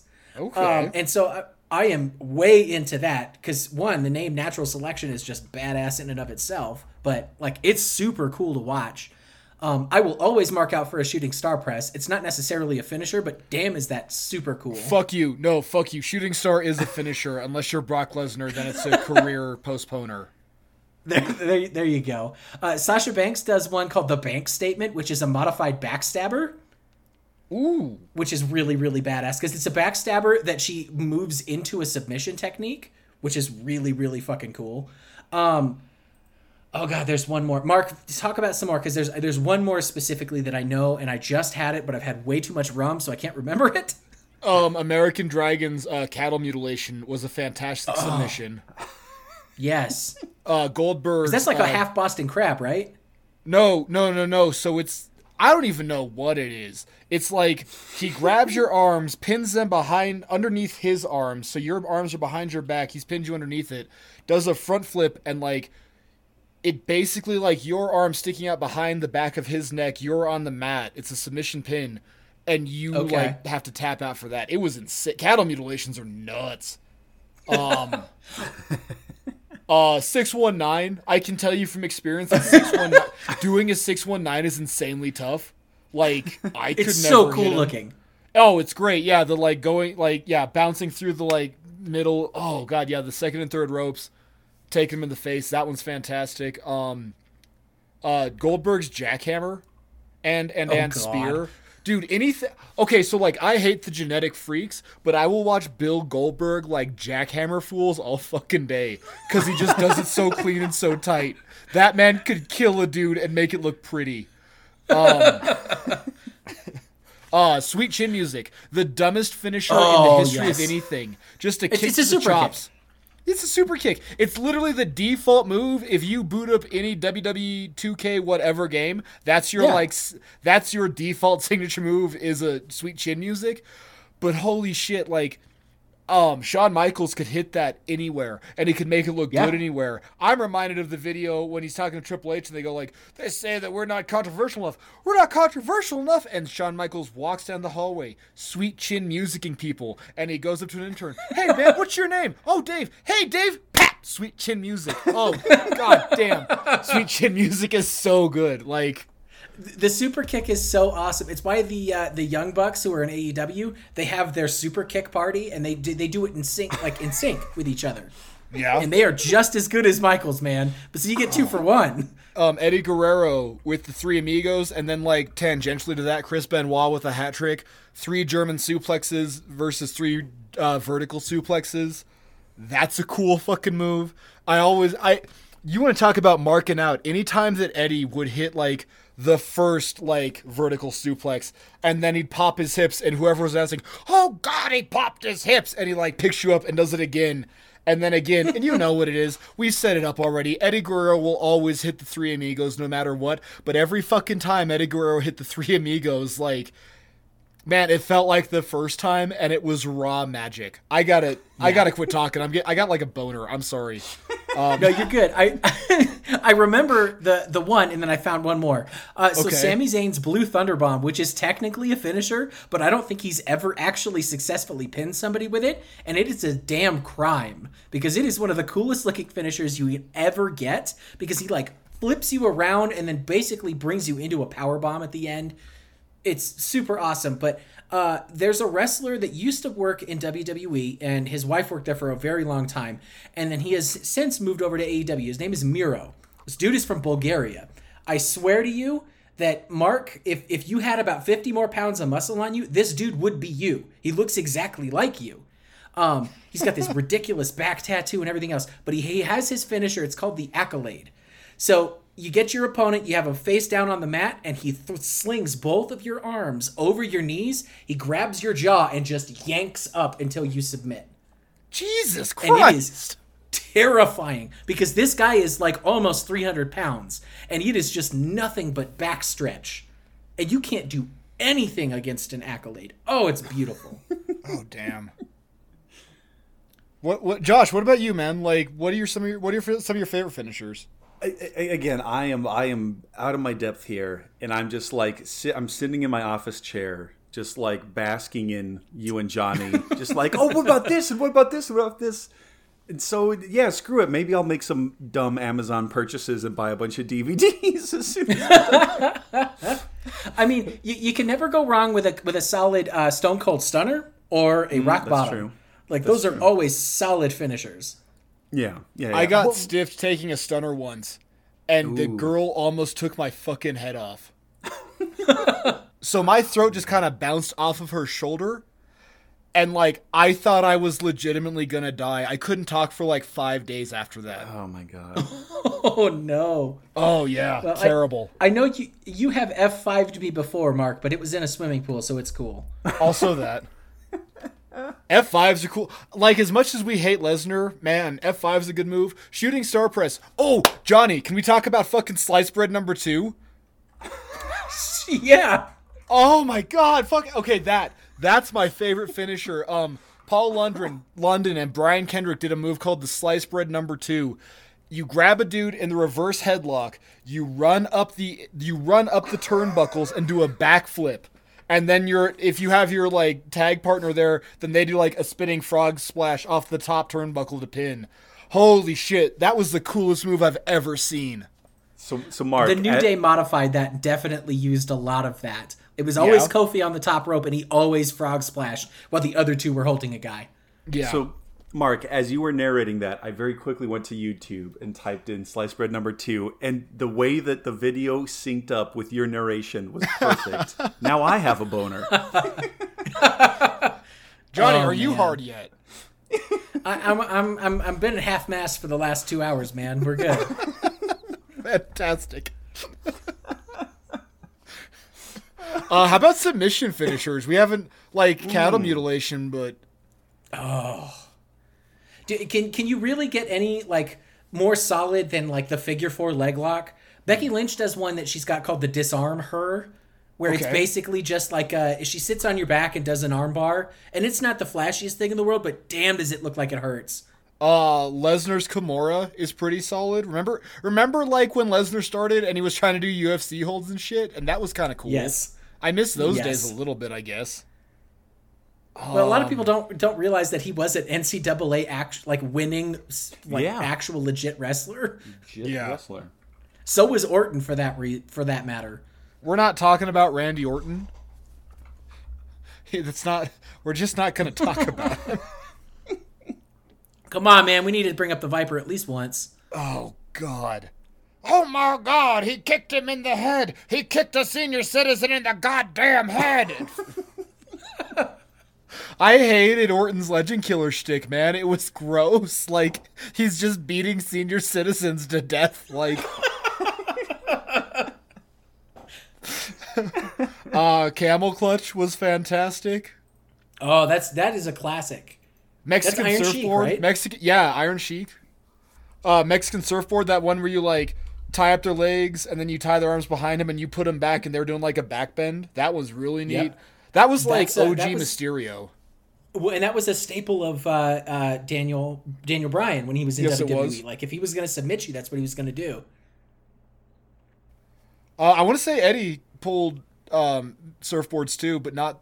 He kind of figured out that lasso from El Paso bullshit, and it wasn't that good. It's like you're like. Oh, Mark, why am I forgetting the absolute best submission finisher of all time? The sharpshooter.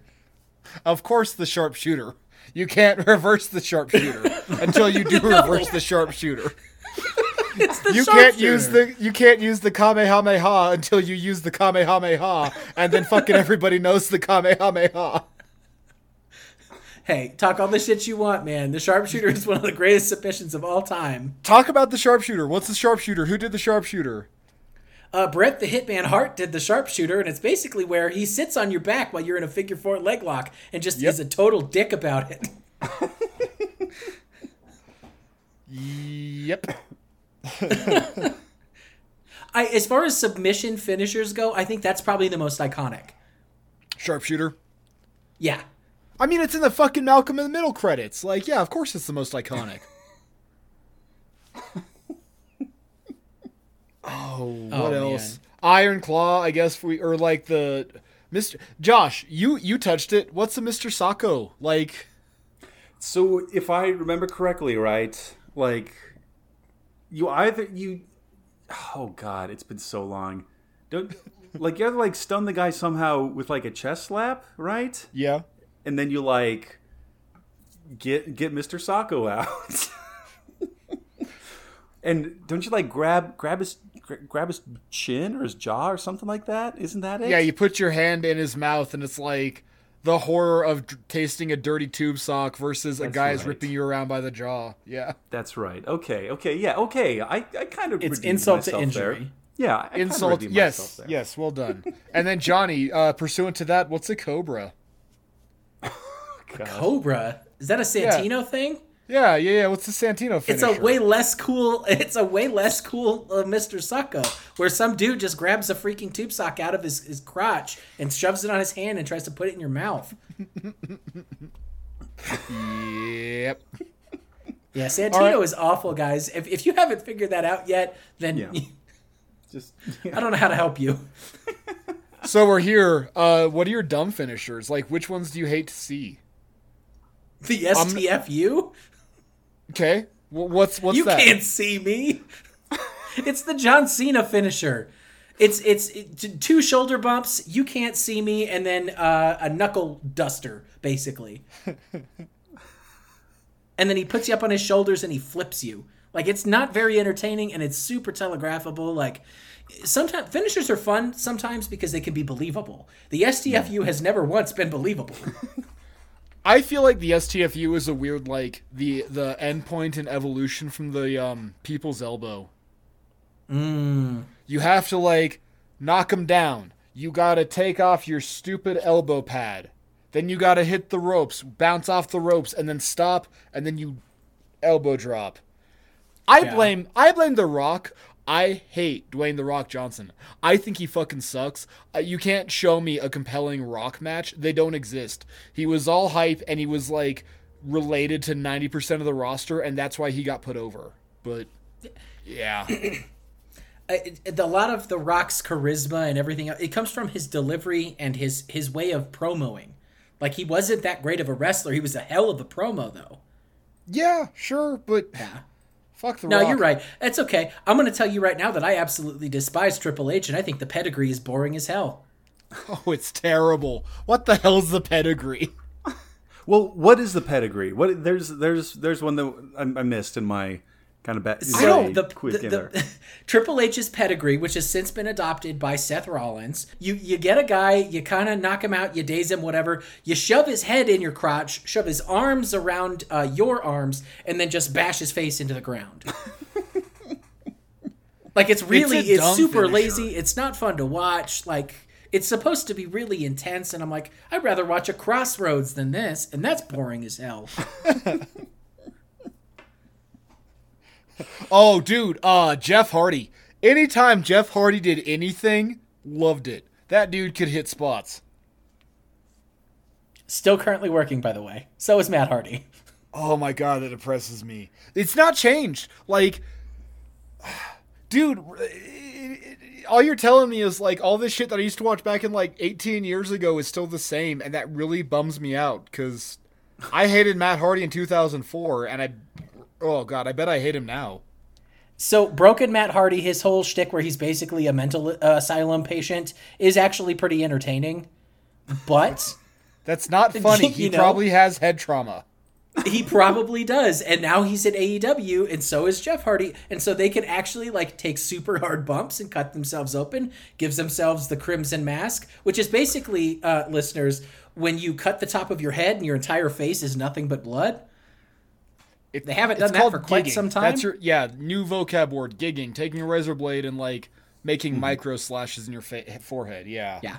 If you guys want a really good example of that, watch the very first, what's the name of their pay-per-view? All In, AEW All In from like 2-3 years ago. Dustin Rhodes, formerly known as Stardust from WWE, comes in, he fights his brother Cody Rhodes, and gets a full-on Crimson Mask in the end of that. And it is brutal, and it is awesome, and it is going to make you fall in love with wrestling, because this is some like 55-year-old dude taking massive bumps and cutting the shit out of his head. Yeah. 55 years old. Why is Goldust still wrestling? Whatever. Goldust has wrestled in 5 separate decades. I know. Because he started in 89. He's the worst, dude. Like, oh my god. This stupid, like, jobber that should have, like, not ever had a shot, and yet he still somehow endures. I will Don't you even. I fucking will. He's the epitome of mid-card. He has never wanted more than the mid-card, and damn it, has he put so many people over. Yeah, he's made a career of jobbing. That's all he knows how to do. Hey, it's a career. I still respect him for it. I would much rather watch a Goldust match than I would a Lesnar match. Agree to disagree. Josh, counterpoint. Josh, go. Well, counterpoint, going to be a completely different point. And this is something that we've like sort of hinted at, but I want to bring to our our full focus, our full bore here, because we've talked about our Rey Mysterio Juniors, our Eddie Guerreros, and so like also like there are other international takes on professional wrestling, which are amazing. So yes, all the Mexican, Latin American. The Luchadores. Oh god, it's so good. It's so good. The foreign promotions are so good. Yeah. Right. Well, and the big thing there, and we can kind of get into it too. And Mark, you've even mentioned this before. Like one of the big things is if you are a luchador, is you have your mask. And that's very much like a part of kayfabe, and like being demasked or like having your mask stolen or ripped off or something is like huge. or if you've just seen Nacho Libre, like it's better than that. It's better than Nacho Libre, but it's still it's fine.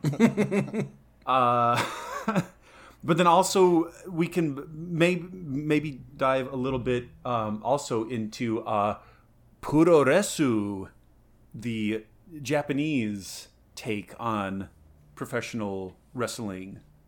Oh yeah, because they do great stuff there too. Oh yeah, the three biggest promotions three biggest countries in the world for wrestling promotions are the United States, which has WWE, AEW, Impact, all these other guys. Mexico, which has AAA, which is their really big promotion, and Japan, which has NJPW, New Japan Pro Wrestling, and all of them are so freaking good. Japanese wrestling is insane. Like, yeah. You talk about dudes that stiff. Japanese wrestling is 80% stiff because it's all about fucking honor and taking on the goddamn chin. And that's cool and all, but like, you tell me that's a smart idea to hit a dude in the head 20 times in a match and then, all right, climb up to the top rope and do a very precision dive onto this other guy's chest. You'll be fine, right? Yeah, you'll be cool. Right, so like if you like can't quite fully mark into like WWE, like get into Puroresu and you see guys going dude, just go watch fucking Sasuke. Sasuke was amazing. Like just the sport of it that the Japanese people put into it, because it's definitely more about the sport than it is about the storytelling. Like the storytelling aspect is definitely still there, but it's really interesting to see a WWE crowd that never shuts the hell up and is constantly screaming what, or is constantly chanting and all that. And then you watch something like Wrestle Kingdom, which happens every January in NJPW over in Japan, and like everybody they're watching, they're enjoying, they're clapping, but they're not chanting like assholes because they're enjoying the sport of everything. We should take a moment and talk about the extreme the extreme horn up for mayhem that is Japanese wrestling. Like Absolutely. The fucking piranha death matches and the C4. Dude, I know that all three of us have watched the same weird bootleg tape with Matt Adams of the Terry Funk C4 death match. Yes. Yeah. Like, god damn, did the Japanese put their ankles in it. Hey, real fun side story for just 2 seconds. One of the guys, one of the doctors that is on this side of the mountain where I'm at is Terry Funk's brother. Can I tell you something really fucking weird? Yeah. I used to wrestle in the ring that Terry Funk, used to practice in. That's badass. I love Terry Funk. I do too. He's so cool. Josh, what's your Terry Funk fact? I could probably oh god, I don't know. I don't know. I'm bitch. I'm definitely the I'm the green wizard here because I just don't know. I just don't know anything. You two are carrying me. You're jobbing for me and Johnny. It's okay. I guess I am. It's I'm okay. jobbing. Josh, do yourself a favor. Go on Netflix tonight while you're fairly inebriated and go watch Dark Side of the Ring. It's gonna change your life. I'm writing that down. Well, okay, but as I'm taking that note, Mark mentioned piranha matches, and there are things also like, here's a cage match, or here's a bar Texas death match. Yeah, or the bar. Like, what are some of the like ridiculous and or awesome variations on your like more standard kind of? Let me be a pig and come out and say that I 1000% miss bra and panty matches. I mean, if Stacy Keibler is in it, then yes, I'm also there with you. The dumbest one I ever saw was so you guys know the Great Khali. Listeners, if you've watched The Longest Yard, you know the Great Khali. If you've watched anything with a gigantic Indian dude, you know the Great Khali. And so they were hyping this big Punjab prison match with the Great Khali, and I don't even remember who it was. And then, like, the night of the pay-per-view, the Great Khali came down with, like, liver enzyme disruption or some shit and almost died. So his opponent was some weird jobber who had to fight his real opponent.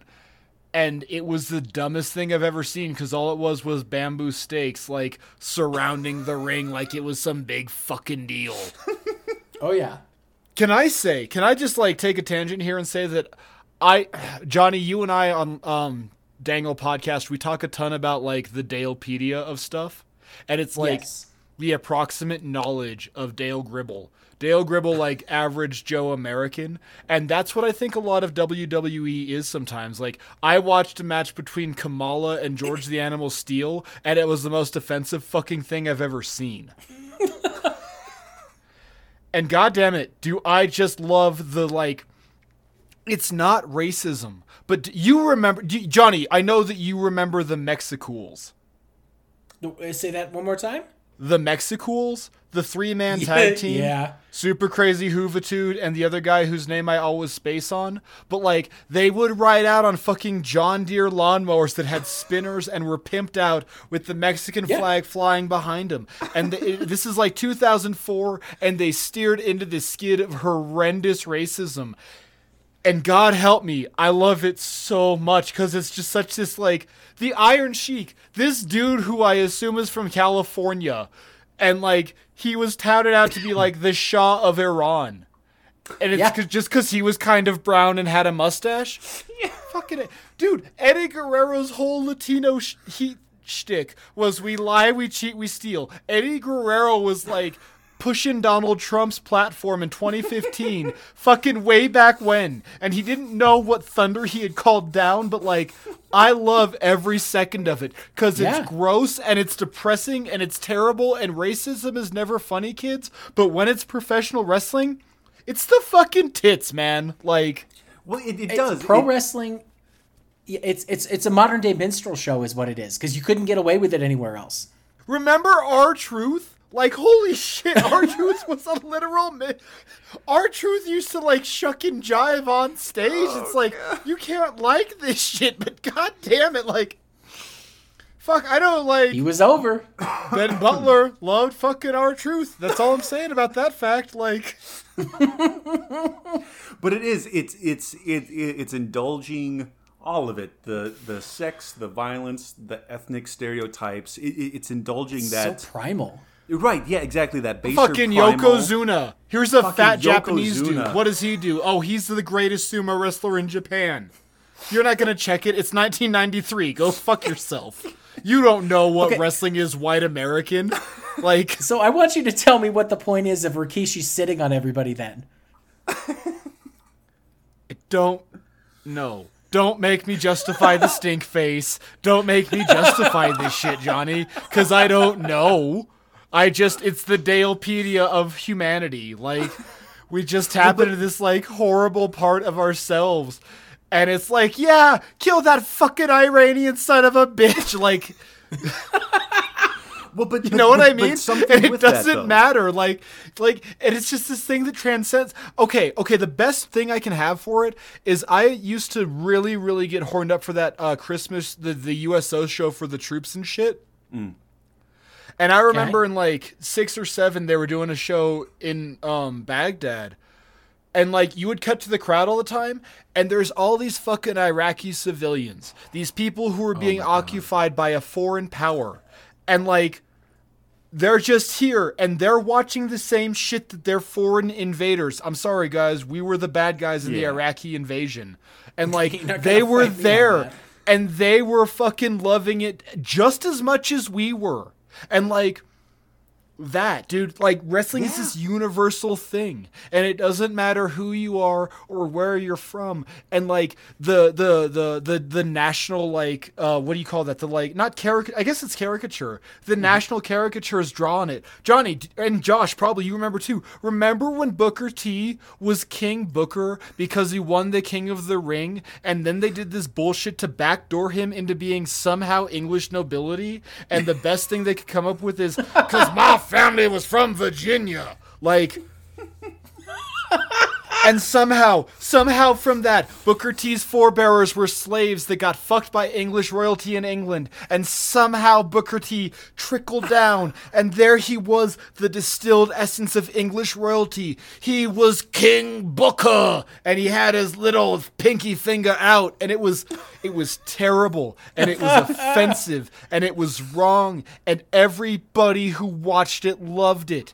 And you can't It's just you can't, because you know it's not real. You don't believe that every Mexican dude rides a John Deere and just does frog splashes and wears a luchador mask, but you fucking love the Mexicools. The FBI, the full-blooded Italians, was one of the most racist stables I've ever seen in the history of anything.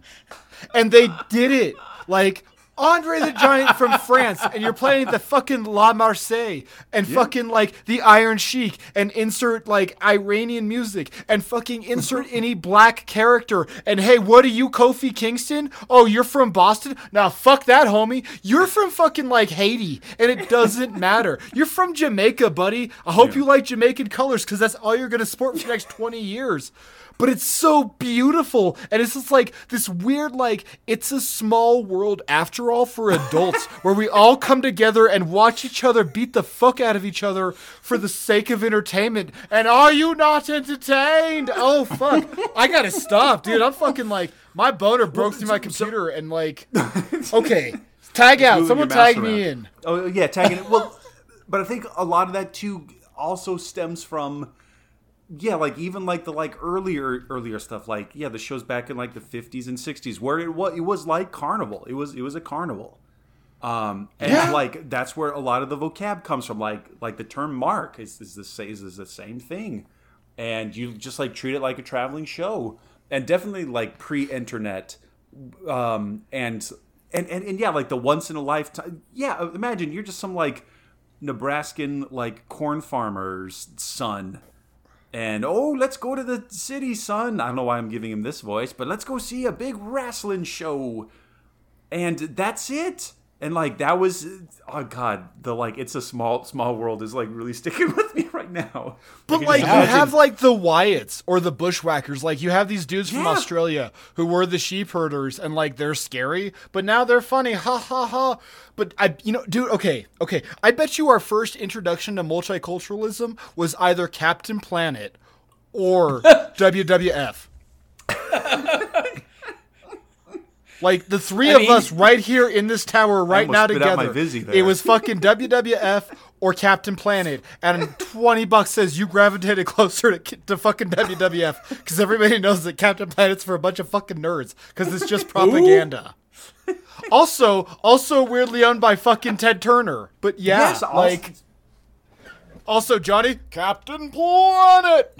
Ooh. Thank you. I heard you. I fucking heard you. I heard you.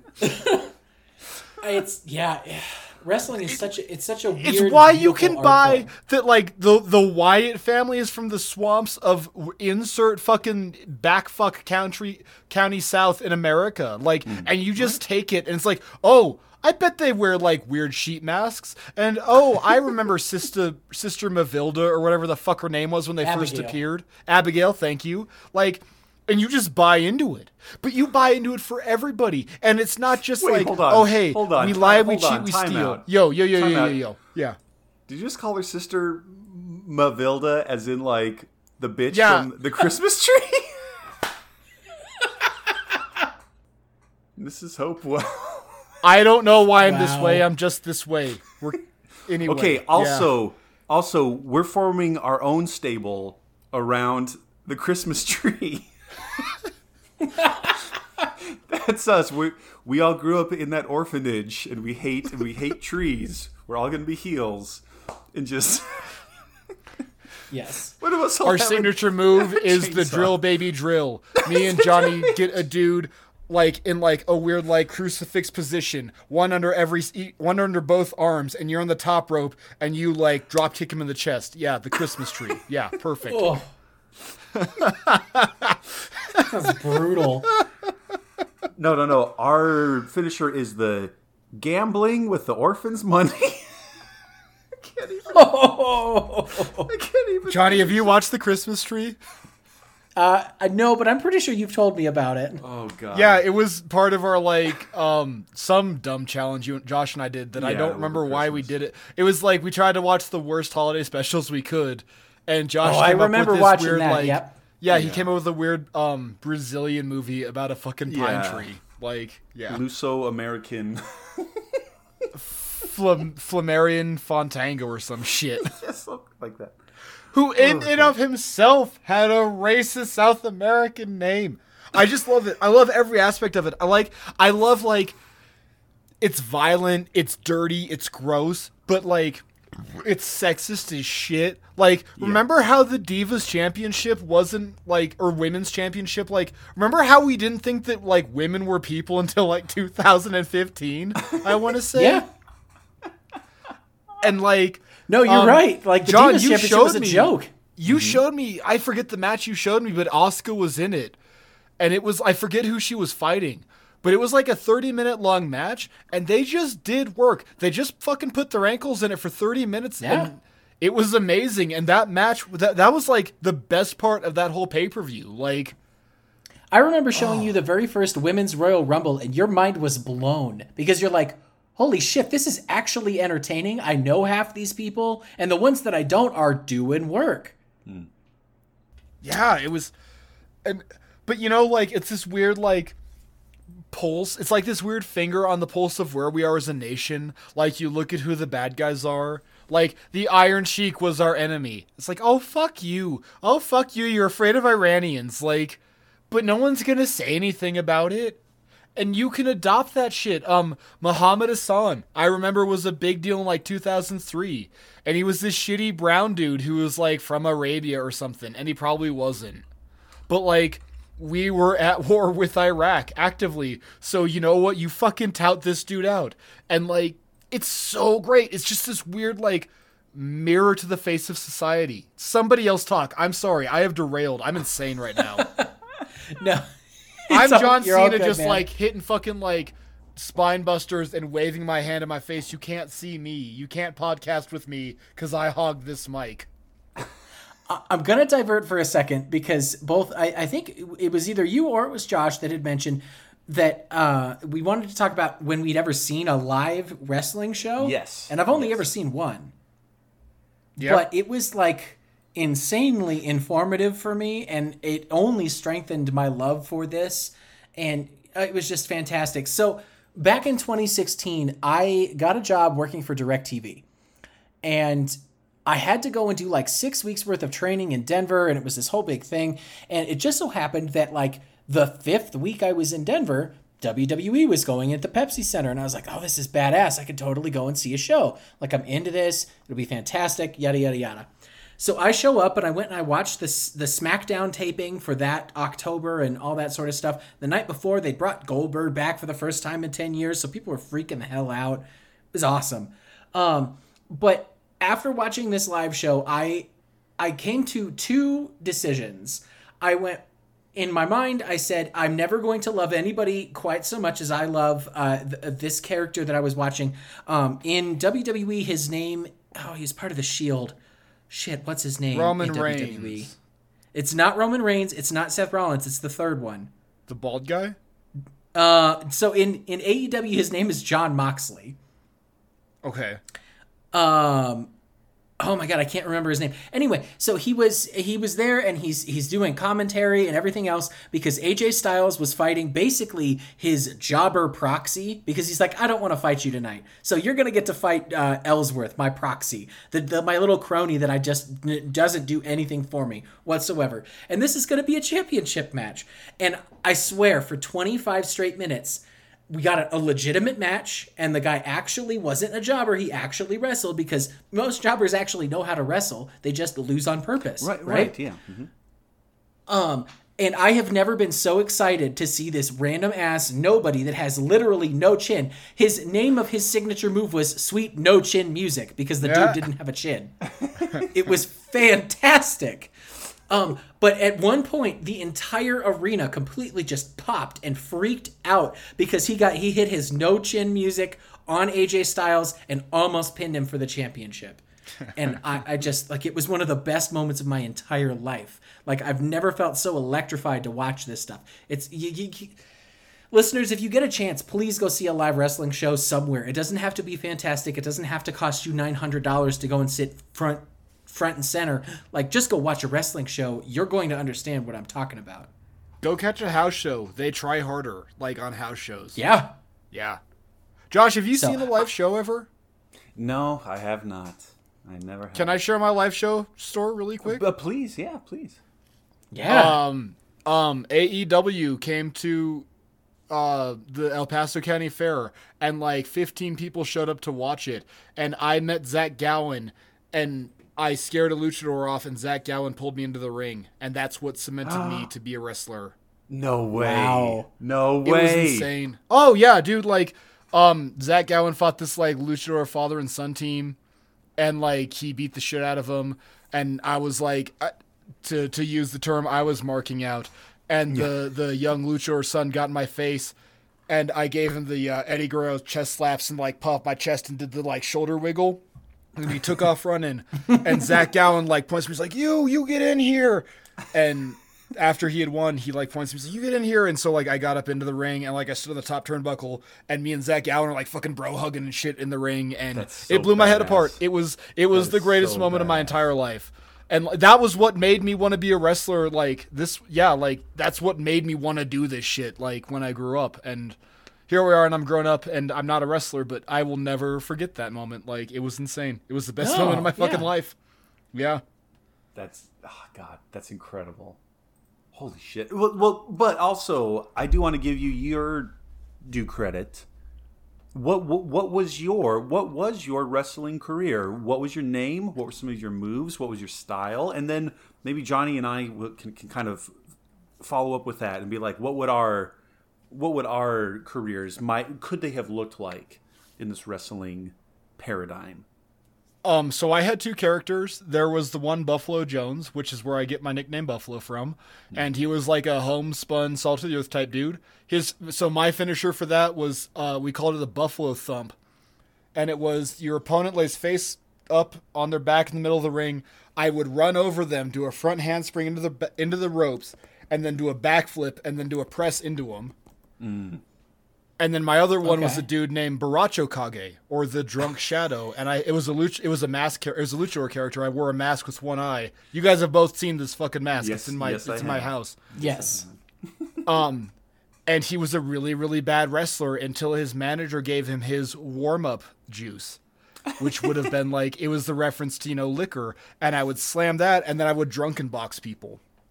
And like, one thing I can appreciate about myself is I am fantastic at bullshitting. And like, I just watch hours of Jackie Chan movies so I can like get the like drunken boxing stature and stuff and the stances. And like, my finisher there was just like a series of really shitty, it was like the Three Amigos, but for like really shitty like Northern Light suplexes. So you hook the leg underneath and then you do it.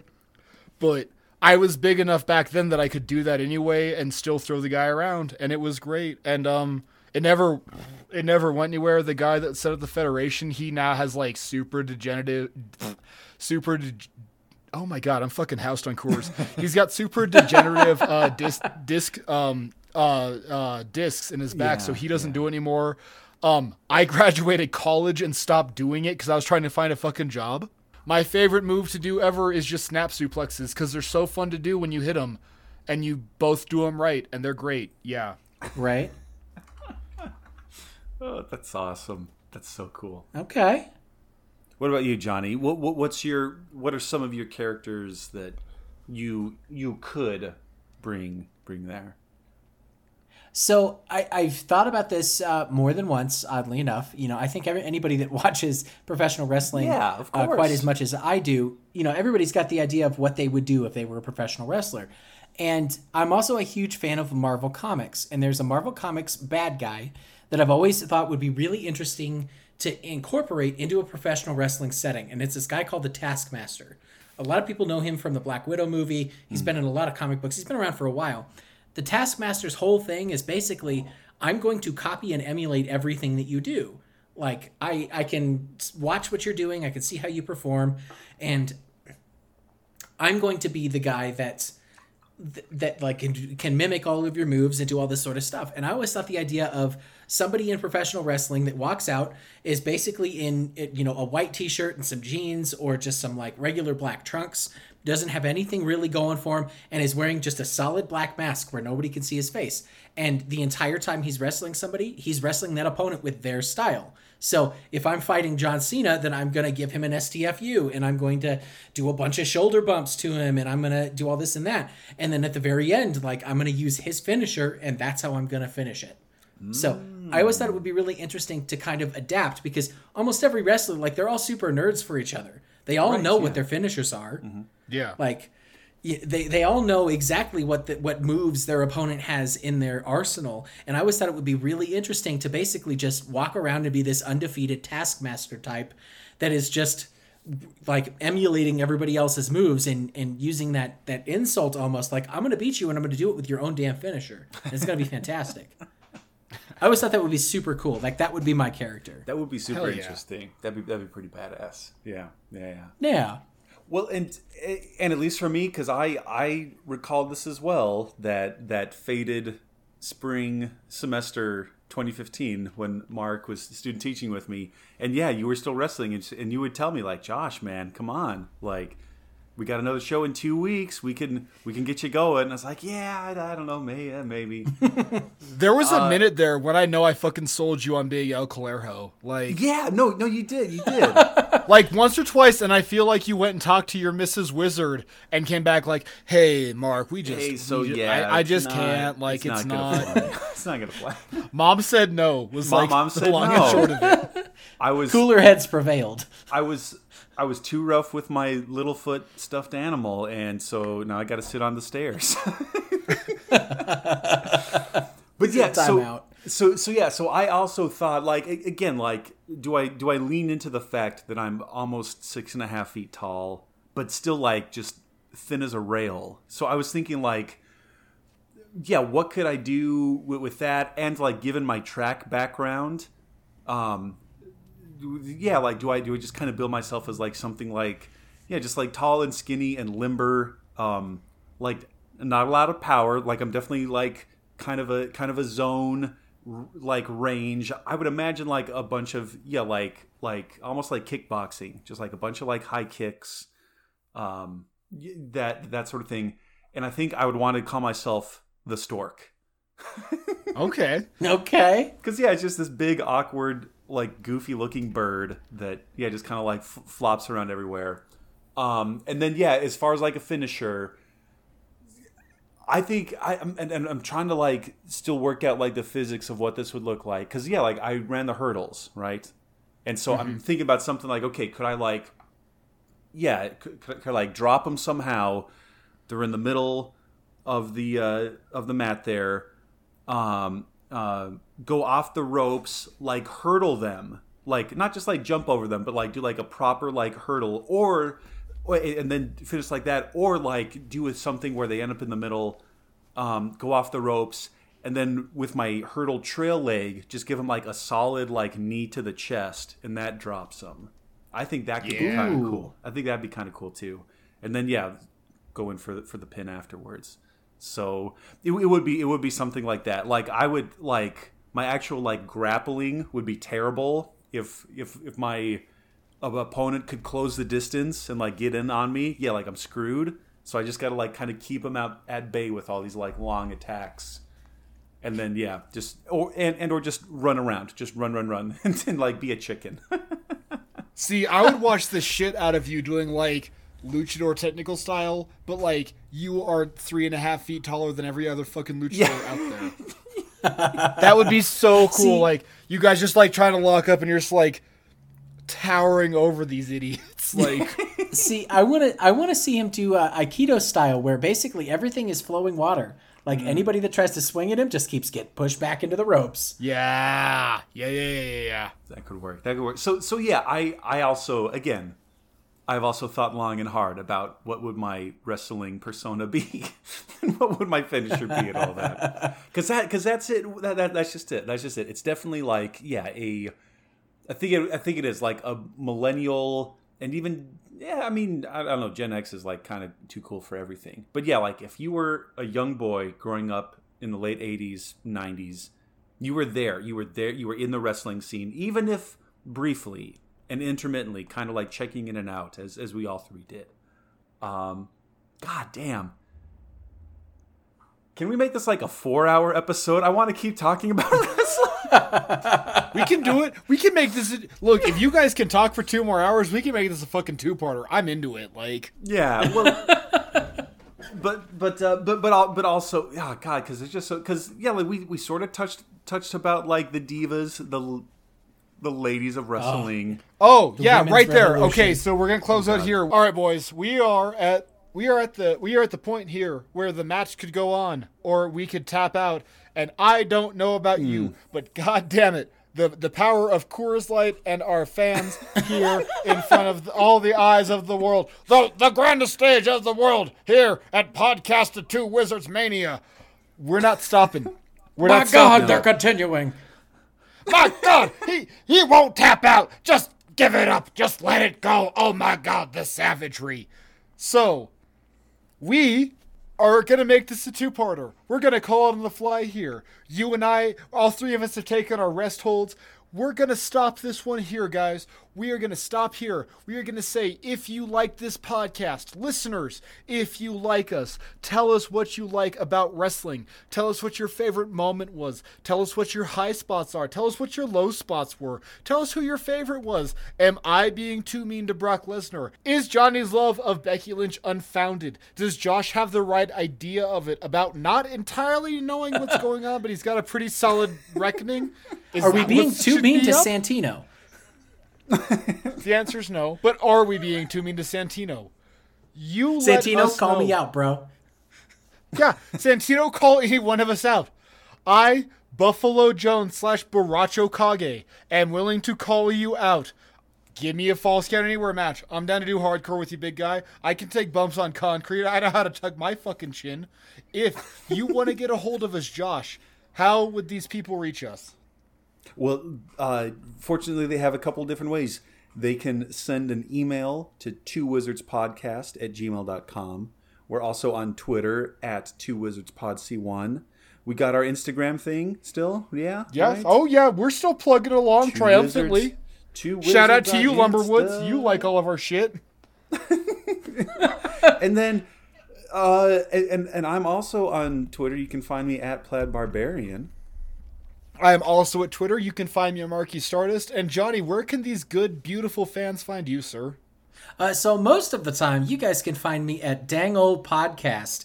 That is at the @ Dang Old Podcast at Twitter, at gmail.com, or on Instagram. They're also welcome to find me on my own personal Twitter, which is Krautball Stream. Kraut as in sauerkraut, ball as in Swedish meatball, and stream as in the singular little guy that hangs off of Macho Man Randy Savage's arms. I love it. Yes. And so yes, I think there's absolutely much business that is yet to be settled. This is where, yeah, in the like televised event, like all 3 of us are kind of like vaguely holding our backs and kind of rolling around on the mat, and the ladder's still there. Nothing's moved. The ladder's there. The briefcase full of $100,000 or whatever is there. But we're gonna take a quick commercial break. And then as soon as you come back, when you check in with us again, we'll be, doing some shenanigans. Yes, we will be doing some Absolutely. more wrestling shenanigans. I hope you guys enjoyed this epic 2-parter episode of Professional Wrestling Loose Robes. And maybe Josh and I should promise not to do any loose robes for the month of May. But here we are, me standing before you, sans loose robe, and just in a tiny red pair of trunks. My name is Mark, and I am a wizard. And I'm Josh, and I'm a wizard. And my name is Johnny, and I'm a warlock. Take care, everybody. Thank you for listening. We love everyone. Good night, guys. He rolled upon his back, and after that, I killed them all!